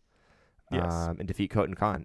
Like the first objective of the game is to kind of build a team, assemble the Avengers, if you would, to save your uncle, Lord Shimura, from the Khan, who is currently stationed in a like castle at the northern part of the southern part of the island. The northern part of the southern part. How deep do we want to go? We can go everything here. Okay, so there are three. There are three groups you recruit. Or four groups. You recruit Taka, who is Yuna's brother, who's a blacksmith. Mm-hmm. You recruit Sensei Ishikawa, who is the best archer on the island. The best archer samurai on the island. I can't exactly remember why he wasn't at the battle, but he has he didn't make it to the battle for some reason. Yeah, that's right. And then you recruit Lady Masako, who Lady Masako is the surviving wife or widow of another clan, the Clan Adachi. Adachi clan. Yeah, who all her sons and her husband died in the attack. Her husband is the first person you watch die. Yeah, that's true. And then you recruit the Ronins, who are I don't know. So Ronin, disgraced samurai. No, Ronin are samurai who they do not follow a lord. Okay, so they're just kind of so wandering. They're not disgraced. They're just wandering samurai with no mercenaries. Basically. Not samurai per se, because samurai is more like a Ronin is religion. its own right. It's its own thing. Yeah, but basically they practice the ways of the samurai, like of but the not sword. Officially under the shogun. Exactly. Whatever. Yeah, so it happens that one of Jin's old friends, Ryuzo, is the leader of the Straw Hat Ronin, and so you build this little team, and you go to save Lord Shimura, your uncle.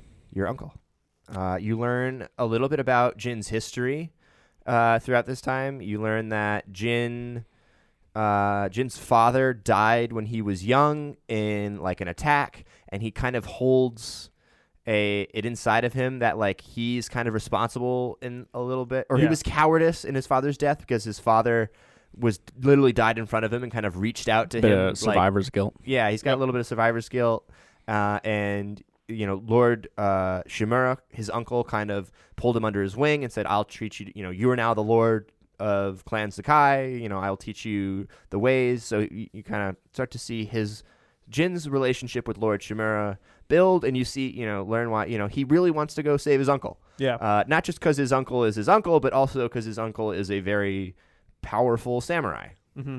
So I think one important thing, the big conflict or internal conflict of this game is, and the namesake of the game is, Jin was trained as a samurai, fight with honor, face your opponent, look them in the eyes as you try to fight them. And Yuna, the thief that saved him, kind of convinces him or teaches him, hey, this foe is greater than that tradition. You need to do whatever it takes to defeat them. So Jin starts to learn the ways of assassination and sneaking around, which are things that the samurai forbid. And slowly over time, he gains the reputation of the Ghost, who is this mysterious man. And you catch people who run into Jin and say, "Oh, you're the Ghost? Wait, you're not 8 feet tall." So you witness this myth and legend start to form around Jin becoming the Ghost and becoming this unstoppable one-man force that is greater than any samurai could be. However, this goes entirely against everything Lord Shimura, his uncle, taught him. Yeah. So, I guess go ahead and continue with. So I'm trying to remember. There's like a specific moment early on in the game. So Yuna plants that seed of like assassinate. You can't face people up front. Like you gotta be clever with this. And there's I can't remember the moment. Is it in the first section where they do reference him as the Ghost for the first time?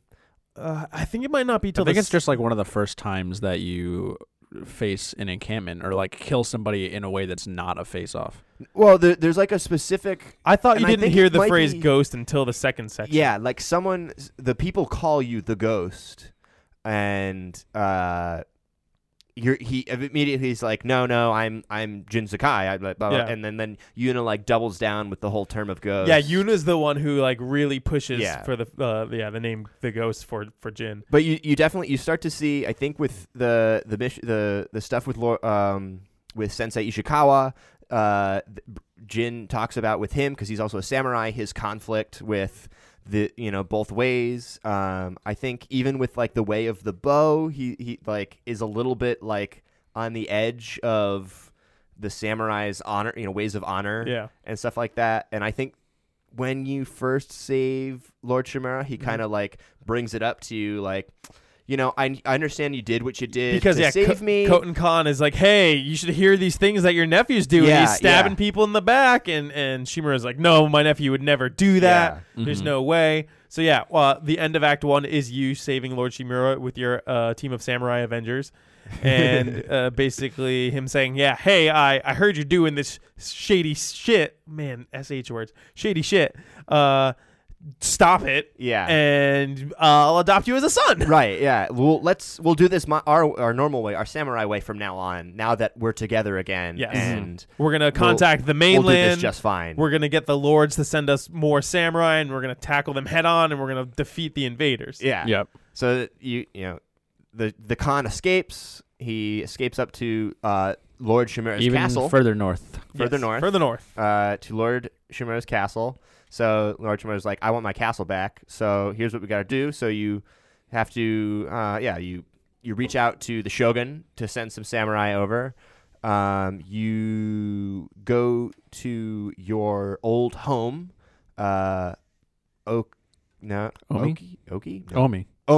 Omi village, where you lived, and you go retrieve your father's armor, which is like a kind of a big moment. And I can't remember what the third. Oh, you convince the people of Yarikawa to join your cause, which is like a hidden village that the Khan hasn't found, right? No, they were being attacked. No, they were being attacked. You saved them from being attacked by the Mongols. But the whole thing is, back in the day, Lord Shimura and yourself put down a rebellion of the Yarikawa I remember people. now. So you're not like well liked there. And so you go into the city and you help them face off against the Mongols. They survive, you get through, and they decide, okay, in order to defeat this threat, we have to join you. Big thing we missed. So in the battle to save Lord Shimura, Ryuzo, your best friend, betrays you. That's right. The Ronin get hired by the Khan. Get hired by the Khan. Yeah, because you're all there and you're like, where's the Ronin? They're supposed to be here. Like, they'll show up eventually, maybe, or maybe they're not coming. And then it turns out they're there to kill you. And then the rest of the game, you're fighting Ronin. Yeah, so on top of the Mongols. They're like kind of scattered throughout the next area, and you have to go. Is going to Umi Cove part of the campaign, or is that just an extra? I think it's area? a side thing. I think it's a side thing. Okay. So I think it just is those three, the Yarikawa, and so you do that. You get your Shimura. They get the samurai, and you invade. You go for the battle to get the castle back, and this is where Jin really starts to change. Commits to the ghost, basically. You get it before. He's like, it's so when you're saving Yarikawa, is when you get the ghost gameplay stance. wise, you get the ghost stance, and it's basically like the legend of the ghost has built up to this point where now the Mongols are starting to be afraid of you, and I don't know what the fear becomes a big tactic of Jin. Fear is a huge tactic, and he basically starts like slaughtering. That's what I think the mechanic is called to get into ghost stance without building up, is you slaughter the Mongol leader. He literally cuts his head off. Yeah. And like, it's a way to instantly build a ghost stance, is to kill a Mongol leader without being seen. The Mongols like immediately are like, holy shit, like a ghost. You just slaughter them. And so he's becoming this honorless figure, and it's starting to drive this wedge between Lord Shimura and yourself. When you go to attack the Lord Shimura's castle earlier, Jin has learned of poison from his old caretaker that she used to use, and he decides basically hey, we can use this poison to kill the Mongols and make this battle easier, and maybe it'll even kill the Khan. And Lord Shimura's like, no, that's not the samurai way. That would be treasonous to the shogun. It would be disrespectful, dishonorable. And Jin basically says, well, screw you. I'm going to do it because I don't want any more people to die. Yeah, because the way that Lord Shimura was going to do it, the samurai way was going to sacrifice the lives of so many people. Just like run down this bridge and die, and eventually we'll make it through. Yeah. So Jin sneaks over. He poisons the whole Mongol army, and funnily enough, sure they win the battle. Khan escapes. The Khan runs north. But basically, Jin is disgraced as a samurai. Lord Shimura is like, look, someone has to answer for this, and it's either going to be you or Yuna. And he's like, well, no, I'm not going to give. You get captured by. Hold on, we got to take a couple steps back. So the first time you go into Lord Shimura's castle, you get captured by the Khan. And Taka, who at this point you're like, you've built a pretty nice little relationship with Taka. He's a cool guy. He made you a grappling hook. Yeah.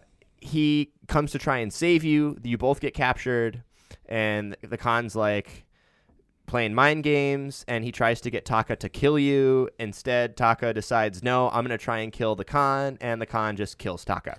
Yeah, like not even brutally kills him. So I think that was Jin's like moment. That's kind of like his breaking point. Yeah. Is if I can't save Taka, then I need to save the rest of these people. Yeah, being honorable didn't work. Right. So Yuna's upset. Everybody's upset. So fast forward back to where we were. We've taken over the castle, and Lord Shimura's like, this woman is corrupting you. Either give me her, or you are going to be the catalyst for. You're going to be the prisoner. The prisoner. Yeah, you're going to be the one who's going to answer to the shogun. And he says he lets Yuna go. He gives Yuna his sword, and Yuna leaves, and Jin is imprisoned. Thankfully, your great drunk friend Kenji comes and breaks you out, and you escape into. You begin your escape. Unfortunately, as you're escaping, you get the most heartbreaking moment of the entire game. You hop on Sora Nobu Kage, and as you're escaping, your horse gets shot with an arrow. Several arrows. I think only one actually sticks out in the cutscene though. No, I think there's several in his butt. And as you escape into the snowy north of the island of Tsushima, your horse dies.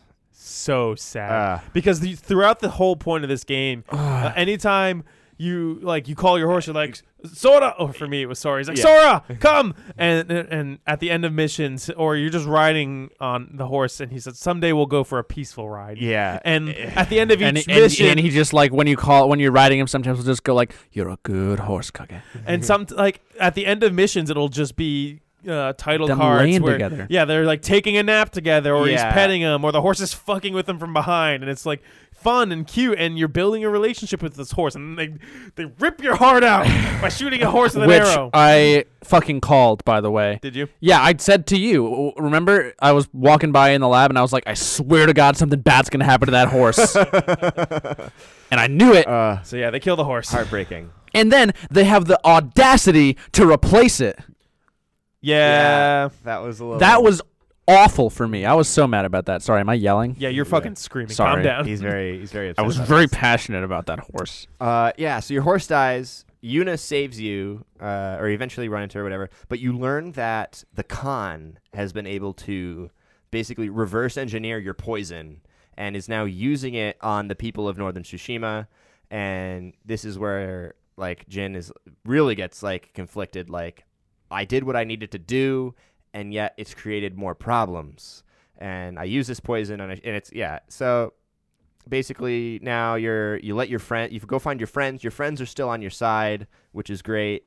You devise a plan to defeat the Khan. There's a storm coming. A monsoon is planning to come in. It's going to trap the... This is based on... This is true. Yeah, there was actually a storm that the Japanese used to defeat the Mongols. So this is all real. Yeah. So that it'll trap the Mongols in this port for too long. You learn that the Khan is planning to go to the mainland and basically use this poison on the mainland. So Jin really feels like, all right, I got to stop this. He decides he will go to Lord Shimura and try to convince him to join them in the siege by leaving him a little letter. Yeah, you go to this final battle. You do the final battle. You all your friends are there. You're winning. You win. You kill the Khan. You kill the Khan. That battle was pretty good. And you're like, all right, the game's over. But it's not. But it's not. And this is where shit gets so interesting. This is what I think I love this as like a great, not just samurai movie, but kind of like a Western. Like it's what what makes it a samurai movie is this wasn't about the Mongol invasion. This whole story is about Jin and Lord Shimura and the kind of person that Lord Shimura wants Jin to be, and the person that Jin thinks he needs to be, and who he grows up to be, who he becomes. And it's Lord Shimura wants the son. He wants Jin to be his son because he never got to have a son. And Jin realizes that to save Tsushima, he has to become more than a samurai. He has to become the ghost, and he becomes the ghost. And so Lord Shimura summons you back to Omi village, down to the lake where you he's just like, I want to talk where to you. You've had many flashbacks already. Yeah. This beautiful scene of red and white leaves on by this, a pond. Flat, It's beautiful. Circle. So you go on this nice little ride with him. You help someone who's stuck, and it's like revealed that he's going to bring supplies to the Ghost's army in the north. And Lord Shimura's like, what's all that about? He's like, Jin's like, I have no idea. Like, that's not me. Like, my story as the ghost might be over. And so eventually you get to where your father is buried, and the dialogue is starting to hint that maybe Lord Shimura is going to kill you, because it's like, we're going to your parents' final resting place. And what could possibly be your final resting place? Hint, hint. And so they have this conversation. They talk.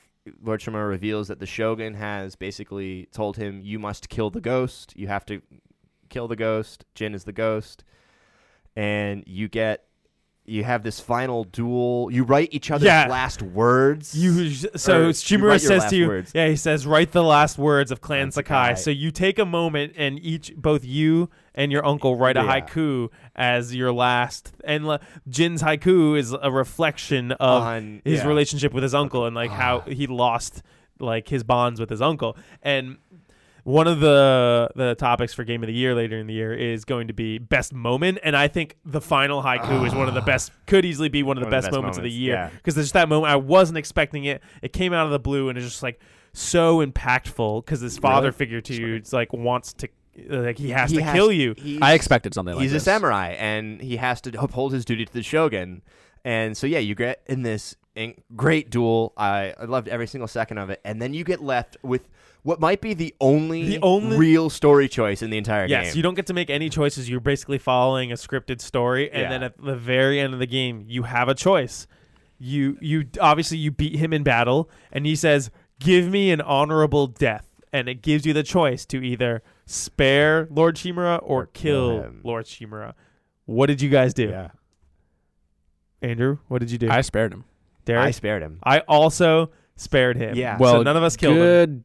Good, because that's apparently the good ending. Is that right? Because the honorable thing would have been to kill him, and he says his final lines I have no honor. I have no honor, and so I can't kill you because you would not be getting an honorable warrior's death, because I am I am dishonorable warrior. And it's also like his final, like, I am renouncing you because this is what you want me to do, and it's like I don't want to be what you want me to be, and I don't want to do what you want me to do, so I'm not gonna kill you. And but Jin also more still cares about his uncle and doesn't want to take his life. That's why I feel like there are so many levels as to why sparing him is the correct choice. Yeah. Oh yeah. Also because the game dictates that. I mean, I can see how, like, based on your playing of the game, that you might want to kill him in the end. It could be, like, I could easily see someone who killed them and saying, like, yeah, it is the last thing I could do for him. And it is, like, I could... Or he's stuck in his old ways. So I, like, for for people to grow, we must end the ways of the Shogun. I must end him, because he's the Jito. So he's like the leader of the island for the shogun. Mm-hmm. So that's also like a big deal. Okay, well, so I guess we've talked about this story. I've mentioned that it's like it's kind of like a big samurai movie, and that's prevalent in the way this game is portrayed. It like half of the camera setups while you're moving and or cutscenes are just like beautifully crafted. The game is very cinematic. Yeah, it's one of the most cinematic. Like it's up there with Last of Us in like cinematography in a way that I wasn't expecting it to be. It's the world is built not to be realistic in the environment of like what the island of Tsushima looks like. It's built to make every single like screen capture be stunning. And how you would build a set of a movie. It's a hyper stylized game, and I love it for that. It is. Yeah. It's so very beautiful. Artistic. It's such a pretty looking game. Where The Last of Us uses maybe like real world environments to build like artistic looking things. This like just takes that away and says, no, we're building this world to be a complete piece of art wherever you go. The Last of Us is a technically beautiful game. Ghost of Tsushima is stylistically and artistically beautiful game. They're both beautiful, but in very different ways. I think one thing that I didn't expect to happen, but I found was amazing, and I want to know if it happened with you guys, is my journey as a player and my play style evolved with Jin's story. So I started out mostly doing samurai stuff. I committed to the archery build, and then I did a standoff build, and I was engaging people head on. And then as I felt the story necessitated me to be the ghost more, and it was giving me better abilities to become the ghost, then I fully started to embrace the ghost play style and started sneaking around and assassinating people. And I think they designed it in such a clever way where that is a natural progression, because they make the samurai stuff more powerful early and the ghost stuff more powerful later, so that you're naturally inclined to want to make that progression along with the story. Is that something that you guys also kind of notice yourself doing? Not really. I basically did the ghost playstyle from the very beginning. Did you? Yeah, the first thing I did with my skill points was fully upgrade all of my ghost weapons and my stealth tactics. Like I think one of the first things I did was upgrade your hearing button. Okay. Yeah. So from the very start, I was sneaking around, assassinating people, and then as soon as that stopped working, I would just fight hordes of enemies. All right. So I definitely started. I feel like I never went as heavy into the bow as you did. I went full bow at one point. I used my bow a fair bit. I was definitely more of like, I'm gonna use this. I'm like, I'm a samurai kind of still right now, and so I definitely you did standoffs more. Kind of went into villages and just did a standoff and then tried to just fight everybody. And that is kind of difficult in the beginning of the game, but it felt very satisfying, and it made me feel like a powerful samurai. As like in the beginning, like Jin, you start at the beginning of the game, the Mongols are attacking, the enemies aren't as strong, and you still are able to kill them pretty quickly because you're like this powerful. You're a samurai, and you're still pretty powerful. And then once I got the Ronin armor, I was like, like part of the story, he's changing. I'm like, I'm kind of gonna go with this. I'm like, I'm gonna be a Straw Hat Ronin.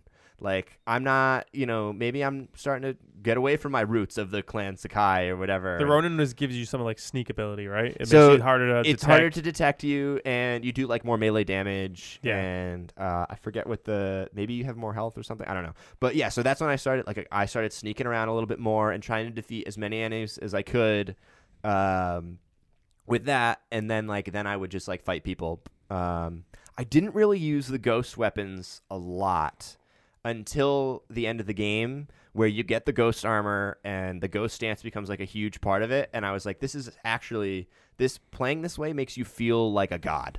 Yeah. Like this fulfills like a power fantasy I feel like I haven't felt in another game in a really long time. Mm-hmm. And it also ties into where the ghost's legend would be at that point in the narrative. Right.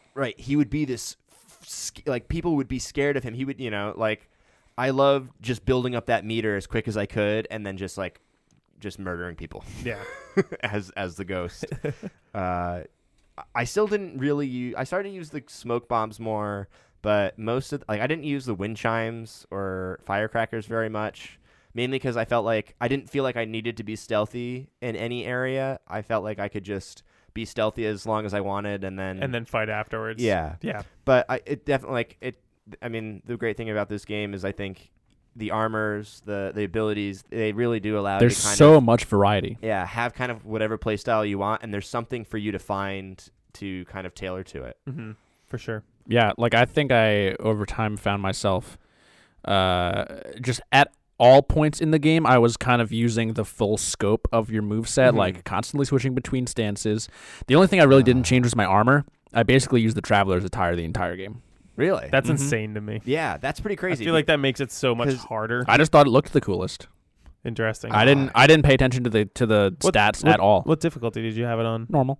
Okay. And you were killing people. I guess if you're sneaking around mostly, then it doesn't matter as much. You get the assassination. Plus, like I said, I upgraded my ghost weapons a lot. So like my charm combination was when I execute a perfect dodge, it refills 1 kunai, and my kunai do a shit ton more damage, or like I throw extra kunai. So I basically had a kunai build, and I could one shot some of the lower health enemies with kunai and 2-shot the higher health enemies. Okay. Interesting. So I played on hard. Did you play on normal? Or did you play on hard? I think I played on normal. Okay. So the game, I didn't think it was that hard. There were moments. It's easy to get overwhelmed, but as long as you don't let yourself get overwhelmed by like a dozen enemies, it's pretty easy to kind of go through and meticulously take out your enemies. I almost thought about changing because so halfway through, you guys might have finished the game by this point, but they released the lethal difficulty. I think I was done by it, which was by that point. Like, so it's a 1-hit difficulty. Everything dies in 1 hit. Okay, but you also die in 1 hit. Does that include like kunai too? I think so. Yeah. Oh wow. So like bow, sword, whatever, everybody dies in 1 hit, but you also die in 1 hit, kind of thing. And I almost was like, maybe I should switch over to that for a little bit just to try it, but I didn't. That might be too much for a first playthrough. That might be like a second playthrough thing. It was funny, I think, because it described it as like, this is for people who feel like they should be killing everybody in 1 hit, but know that would make the game too easy. So like, here you go. Yeah. You're gonna die in 1 hit. Yeah, because you could just like throw kunai at people and then pick up more kunai. Right. Like there's definitely ways in the game to like create builds to like do that way really successfully and very easily. If you know how like after beating the game, I could restart this game on lethal and I would know exactly what I needed to do. You could spec that way very quickly and become unkillable. And you could do just the story missions. Right. But where a large part of this game is exploring and doing side quests and whatnot. Yeah, I wouldn't need to explore the whole world and run into people randomly. So let's talk about like just the open worldness of it and what we thought about it and the objectives and the side missions. How do we feel about all that stuff? Because Derek, being one of your favorite games ever, I'm assuming you loved all that stuff. So the character specific tales are awesome. Yeah, I agree. I love all the story stuff with Ishikawa and Lady Masako, and those missions are great. I think the early like just the regular tales. The regular tales are like interesting. I think they like flip flop between being interesting and just being some of them I think are really cool. Because I think there's just maybe too many in the beginning area for like how long you're there. Yeah. Because some of them are just they're like silly things like you had talked about I think earlier on one of the episodes. Like it's like, ooh, there's a demon in the forest. You go in the forest. It's bandits. It's bandits. There's a lot always of bandits. Those, but some of them do like a really good job of exploring not only Jin's influence on the world, but also the Mongol influence on like what's going on. How regular people are handled. There's a point in there's only 4 side missions or 4 regular tales, not character tales, in the last area. Yeah, and they all kind of have to do with his effect on the world as the ghost. Like one of them is literally like the Mongols poisoned a family, the poison you use, and you try to help them, and then they end up like burning to death. Yeah. And it's like they're short, they're quick, and they kind of they engross you in this world a little bit, and they like show the effect, not just you as a character, but also what's going on in the world have on like regular people. I think the Mongol territories every single time was really fun. Yeah. Like each one being a different layout and kind of sneaking around and finding the best way to try to kill, either going through it stealthily or like when I had a standoff build, just walking up and saying, "Fight me!" Yeah. And then like taking a bunch of them out. And yeah. I think each of those were really fun. I think they got stale for me after a little while. At that point, I was doing them. The satisfaction from them was coming from revealing more of the map. So were you going from Mongol territory to Mongol territory, like only towards the third act? Okay, but yeah, in the first act, I think it was a lot more fulfilling. Yeah. So I feel like Derek, you played this game the correct way all the way through, where you took your time and you kind of naturally explored everything, and that makes it way more fun. When I had to rush to beat it to give the PS4 back to Jin, and I was kind of like speed running and like, okay, I gotta run right to this thing and run right to this thing and do everything in that manner, it lost a lot of its charm, and I wish I didn't have to play it that way to get like be able to beat it and be able to talk about because this is such an easy world to get lost in. Yeah, like that first area, I loved just casually wandering around and finding things. And whenever a golden bird would fly by, I would follow it, and everything was interesting. Even in the second area, before I started to really rush, the repetitive fox dens and bath springs and the fact that they're all exactly the same every time, that kind of started to wear on me. I wish there was less of that, or they were slightly different in some way, but they were all like nearly identical. You go to a fox den, there's a fox, you chase it for a minute in no difficult fashion whatsoever. You just are literally chasing a fox, and then you can pet the fox. You can pet the fox, and then he takes you to a shrine, and then that's that, you know. So that got old for me. But like that's really my only complaint with the game is the repetitiveness and like how the small side objectives got boring and samey in the latter half of the game. So I definitely think that the fact that I played this over 2 months definitely factors into my enjoyment of the game, because I was going through periods where maybe I didn't play it for like a week or something. So like going in and doing these repetitive tasks didn't really feel repetitive anymore. And like you're saying, I was able to take time to digest the world. And I think a couple of episodes back when we were talking about it, you had brought up that you felt that the second area, like the environment started to get repetitive. And a portion of it. So I was like, oh man, like I guess maybe, you know, there's only so much you can do. I walked like that entire time. I was like, how is this repetitive? Every single area I've walked through is completely different. And it's because I didn't get to just naturally explore it. I was just running from objective to objective at that point, and it felt not as interesting. And if you look at, I think the way the objectives sometimes are mapped out, it might be they are in like some repetitive areas. Yeah. But when you actually like explore, like every area, you know, the first area is kind of like a swampy area. Yeah, it was just, I think it was more so that you spend so much time in that lower third of like if you are exploring the map, at least the way I did, where that's kind of the direction I was going, was left. So like that entire lower third of the second act area is very, very samey, and it's all that marshland. Right, but I guess it goes from like marshland to then like the Umi Cove, which is like this forest that grows all around this cove, and then like you just go a little bit north and you get the Kushi Temple, which is completely surrounded like by bamboo, and then Omi Lake itself is very, very beautiful.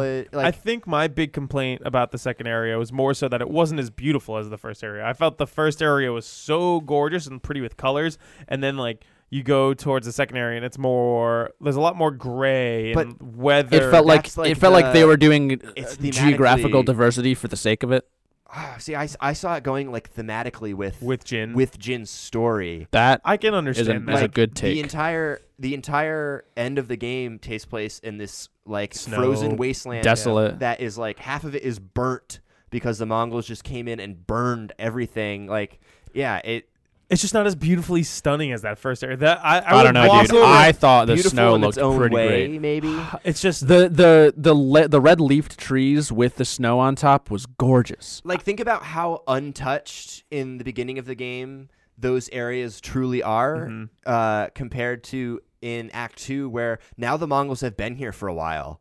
They've had time to like really if I feel like the temple, the yellow Golden Temple. Golden Temple, like if you came to the Golden Temple in Act 3, it would be a desolate, like burnt down, destroyed. Yeah. But because you've saved it early on, it's this beautiful, untouched, like insane area. And just like the Mongols didn't really venture over to the Omi Lake area, so like that area is still, you have the trees and the leaves, and it's all very colorful and beautiful. I guess I really dug into this game visually and thematically, thinking about because every single detail in this game was thought of in that kind of way. It wasn't, we need to make, some trees for this area so it looks like this is a forest. It's like, no, these trees are going to look like this way because this area is like this, and this is what happens here, and everything is done purposely and handcrafted, I feel like, in this game. Yeah. Yeah, it's a gorgeous game, no matter where you are in it, for sure. All right, let's start to wrap this up because we kind of touched on everything. Is this easy to say it's one of our Game of the Year contenders? I would say so. I would definitely. Is it your current Game of the Year right now? It's in Derek's top 5 games of all time. He says. I think it might be my current Game of the Year. Okay, I think it's one of my top 2 as of right now. I'd say it's in my top 2 currently. I think this beats out both Final Fantasy VII and Last of Us 2 for me. I think it easily beats out Last of Us 2 for me. Final Fantasy, it's hard for me to separate my natural Final Fantasy bias. I feel like you bought into Final Fantasy VII the way I bought into this game. I think it just speaks to us in different. Don't get me wrong, I love this game, and right, but they each speak to us in different ways. Yeah, for sure. And I think I could sway either way depending on the day. Yeah. So we'll see how things kind of shake out by the end of the year. And I think the multiplayer DLC is it's not necessarily DLC. It's a part of the game that just wasn't launched at first. So that might have an influence on it, So we'll definitely see. But yeah, it's definitely easily a contender for multiple categories, including Game of the Year itself. It's a phenomenal video game. Mm-hmm. If you have any affection for Japanese culture or samurai tales, it's a must-play. Yeah. Yeah, I don't know what else to say about it, but it's the best Assassin's Creed game. I think I can get behind that. Yeah, the combat in this game is extremely satisfying, extremely quick to learn, hard to master, maybe at the harder difficulties. But rewarding for mastering. Very, very rewarding. Absolutely. I wish that the grappling hook was used better. I could agree with that. That's really my only complaint. Yeah. I don't think it needs to be because you're already it's trying to stay as But what if you could possible. grappling hook people? I feel like it would make things a little too superhero. More than they're looking for. I could see what I'm saying? I was thinking about how I wish I could use it in combat for like in just Wind Waker where you can just you're running around and maybe there's some people, but that would because I'm thinking of Uncharted 4 where the grappling hook in Uncharted 4 is a huge part of the combat, and you're running around, you throw your grapple hook, you swing around, you're shooting dudes. I would love if to enter Mongol territory and run up, stab a guy, run grappling Spider-Man hook, away. Yeah, and kind of but that would be a little too, like you said, superhero-y. And that's not what they were going for. Right. They want the power trip to be from people being afraid of you, like you're saying in the Ghost Dance, not from you zipping around. I would be pretty accepting of whatever they did because, and this, it makes sense when you think about it, but something I've heard is that this is very much like a video gamey game. Yeah. If you know what I mean? It's designed to be so fantastical in a way. Mm-hmm. Which is still, it's really cool and it works. So I would be pretty okay with them being a little creative in that regard. But I just wish that when you get the grappling hook, it's meant to be oh, this will help me, but it really doesn't add anything. Think of it more like a Super Metroid, oh, you need this to do certain missions and to progress in the story. Yeah. That's all they want. Yeah, exactly. Yeah. So, and I'm content with that. I didn't need it to be more than that. Yeah, like I said, really my only gripe at all. Yeah. Okay, cool. What would you give it out of 10? Oh boy, I'd probably give it Would I give it a 10? I'll give it a solid 9.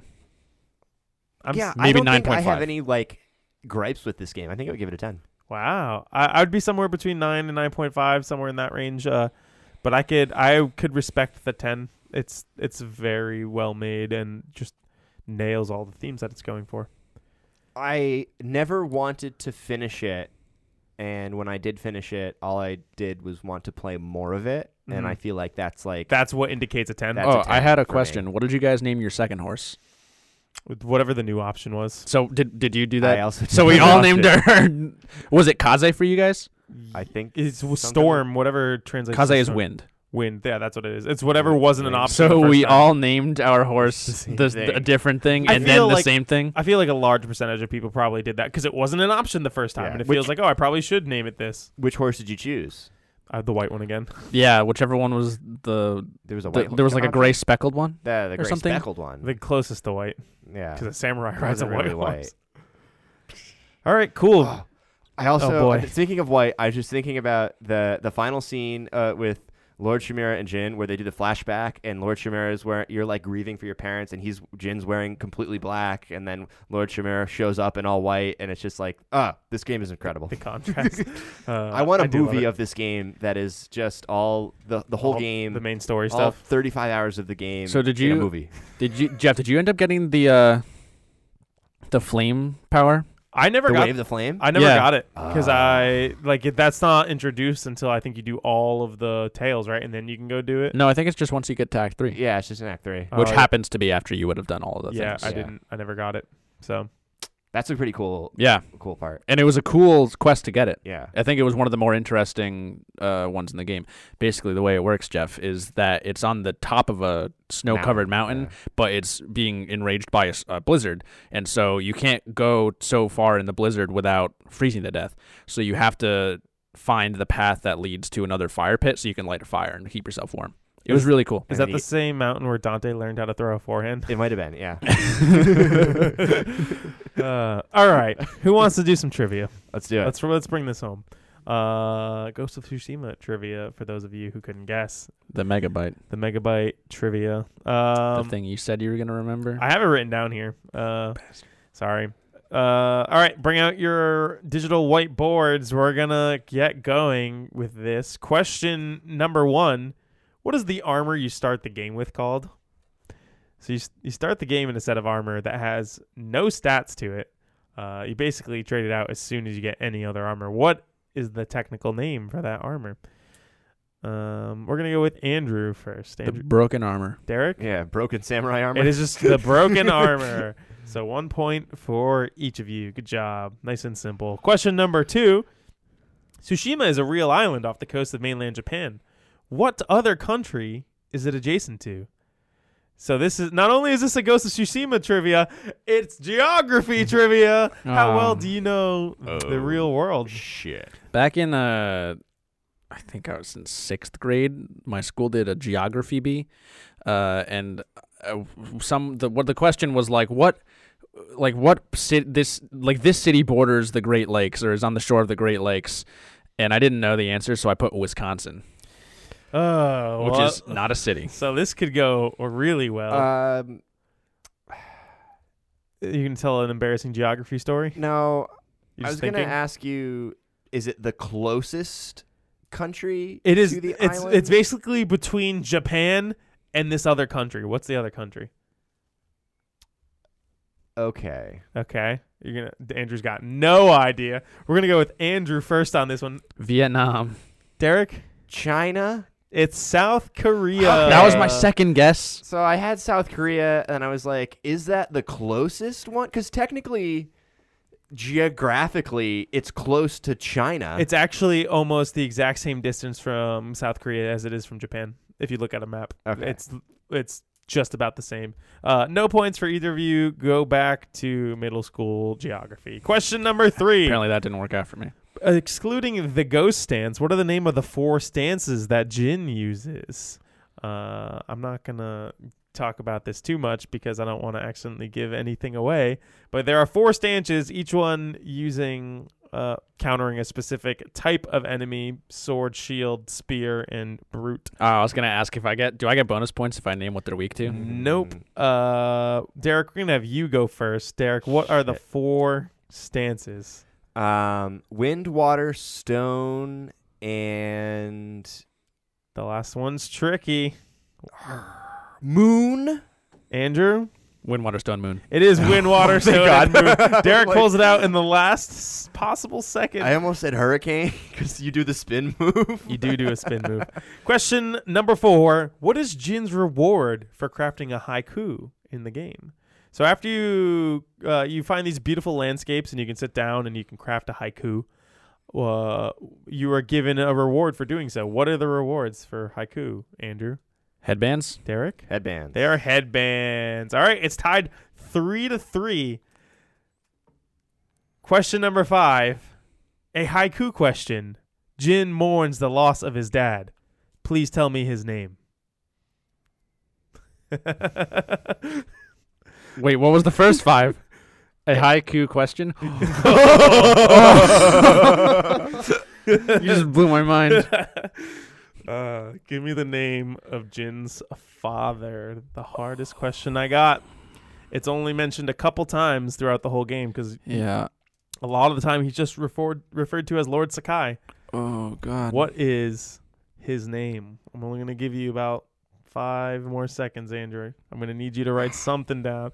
Derek, I can't tell if you're thinking really hard or if you're just bored because you already wrote it down. I think you're thinking. All right, Andrew, we're going to have you go. What is the name of Jin's father? It's like on the tip of my tongue, but I think it's like Kadayashi. Derek? Kenzie. I almost just wrote Kardashian. It is Kazumasa. Kazumasa. Sakai. Yes. The easiest way to remember is when Yuriko, who is your his maid / She your keeps dad. calling you Kazumasa. Yeah, because she's like your has dad's secret dementia. lover. Yes. All right. It is a tie 3-3. So we're gonna go to the tiebreaker question. Okay. How many total fox dens are in the game? Oh God, I did all of them. Derek, you did Yeah, all of me them. too. You both got all of the fox dens. It was so repetitive. I got that everything. You lost track. Did you get the platinum? I know, Derek, you got the I got platinum. I got the platinum. Derek's I got the first platinum ever. Congratulations. Technically, my first real platinum. What was? Oh, your Rocket League. Remember? Oh yeah. I have a platinum trophy in Rocket League. You guys have had PS4s for so long. I've never owned a PS4, and I have more platinums than you. I mean, the only reason I got the platinum is because I was so close by the time I beat the game. I only had 4 trophies left. The only ones I didn't have were the bowing one. Yeah, the bowing the one. one where you have to. I think I got the bowing one naturally. The one where you have to play a song at Taka's grave. Yeah. And, I got that one naturally. And the one where you have to get a max standoff streak because I never did standoffs. I got that one naturally. Well, all right. How many fox dens are in the game? You got the Sly Cooper 75. one? Naturally? I did not. No. get the Oh, that's the second other one. one I didn't get. 40. 75. It is 49. Wait, what? Nice. Oh, okay. Derek wins. Thank God. I didn't think. Okay. Fun fact: I also got all the banners. All the banners. I got all the artifacts, all the Is other that things. not part of the platinum? No. Oh, God. Which We I only need didn't a certain figure amount out. of them. See, I was like, I'm never going to platinum this game because I don't want to get all the artifacts and shit. But if I knew that wasn't part of the platinum, I probably would have if I had the game long term. So before I looked up what the rest of the trophies were, I was like, this is probably part of the platinum. So I did it, and then nothing happened. I was like, well, That's why I looked always up look. what the last 3 trophies were. Because, I saw the Taka thing and was like, oh, okay, so I just need to get all the crickets. So I went and got all the crickets, and then I looked, and the second song you unlock is the one you needed. Yeah. So I was like, oh, okay. So I got the 20 records, and then I forgot what the rewards were. What do you get the Fundoshi for? Fundoshi? Yeah, that's like the armor where it's just the loincloth. Yeah. Oh, all the You have to max out every other armor, right? Is that it? Is that it? No, I did that. It's So all the hot springs. Oh, really? Yeah, you Yeah. get the Fundoshi. Yeah, I love that. You know what should have been a trivia question? How many times do you see Jin's ass in this game? Oh my God. As many times as you want, baby. Thank you very much for listening to this episode of the Game Sharks podcast. You can find us at thegamesharks.com, on Instagram at Game Sharks. What are you doing? He's expressing his love. On Instagram at Game Sharks podcast, and you can send us an email, GameSharksPodcast@yahoo.com. Send us any questions that you want or topics you want to discuss, questions that you may have for us, or trivia that you want me to ask the guys. Next week's trivia is going to be about Control, so if you have any trivia about Control, send it to me and I'll add it. Also, make sure you go listen to the podcast, What Did We Miss? And my discussion with my brother about esports. It's a very cool conversation. If you've ever been curious about esports and want to know what it is and why it's so big, then why the fuck are you listening to a video game podcast? All right. Thank you very much for listening to this episode. And with that, we are Finn.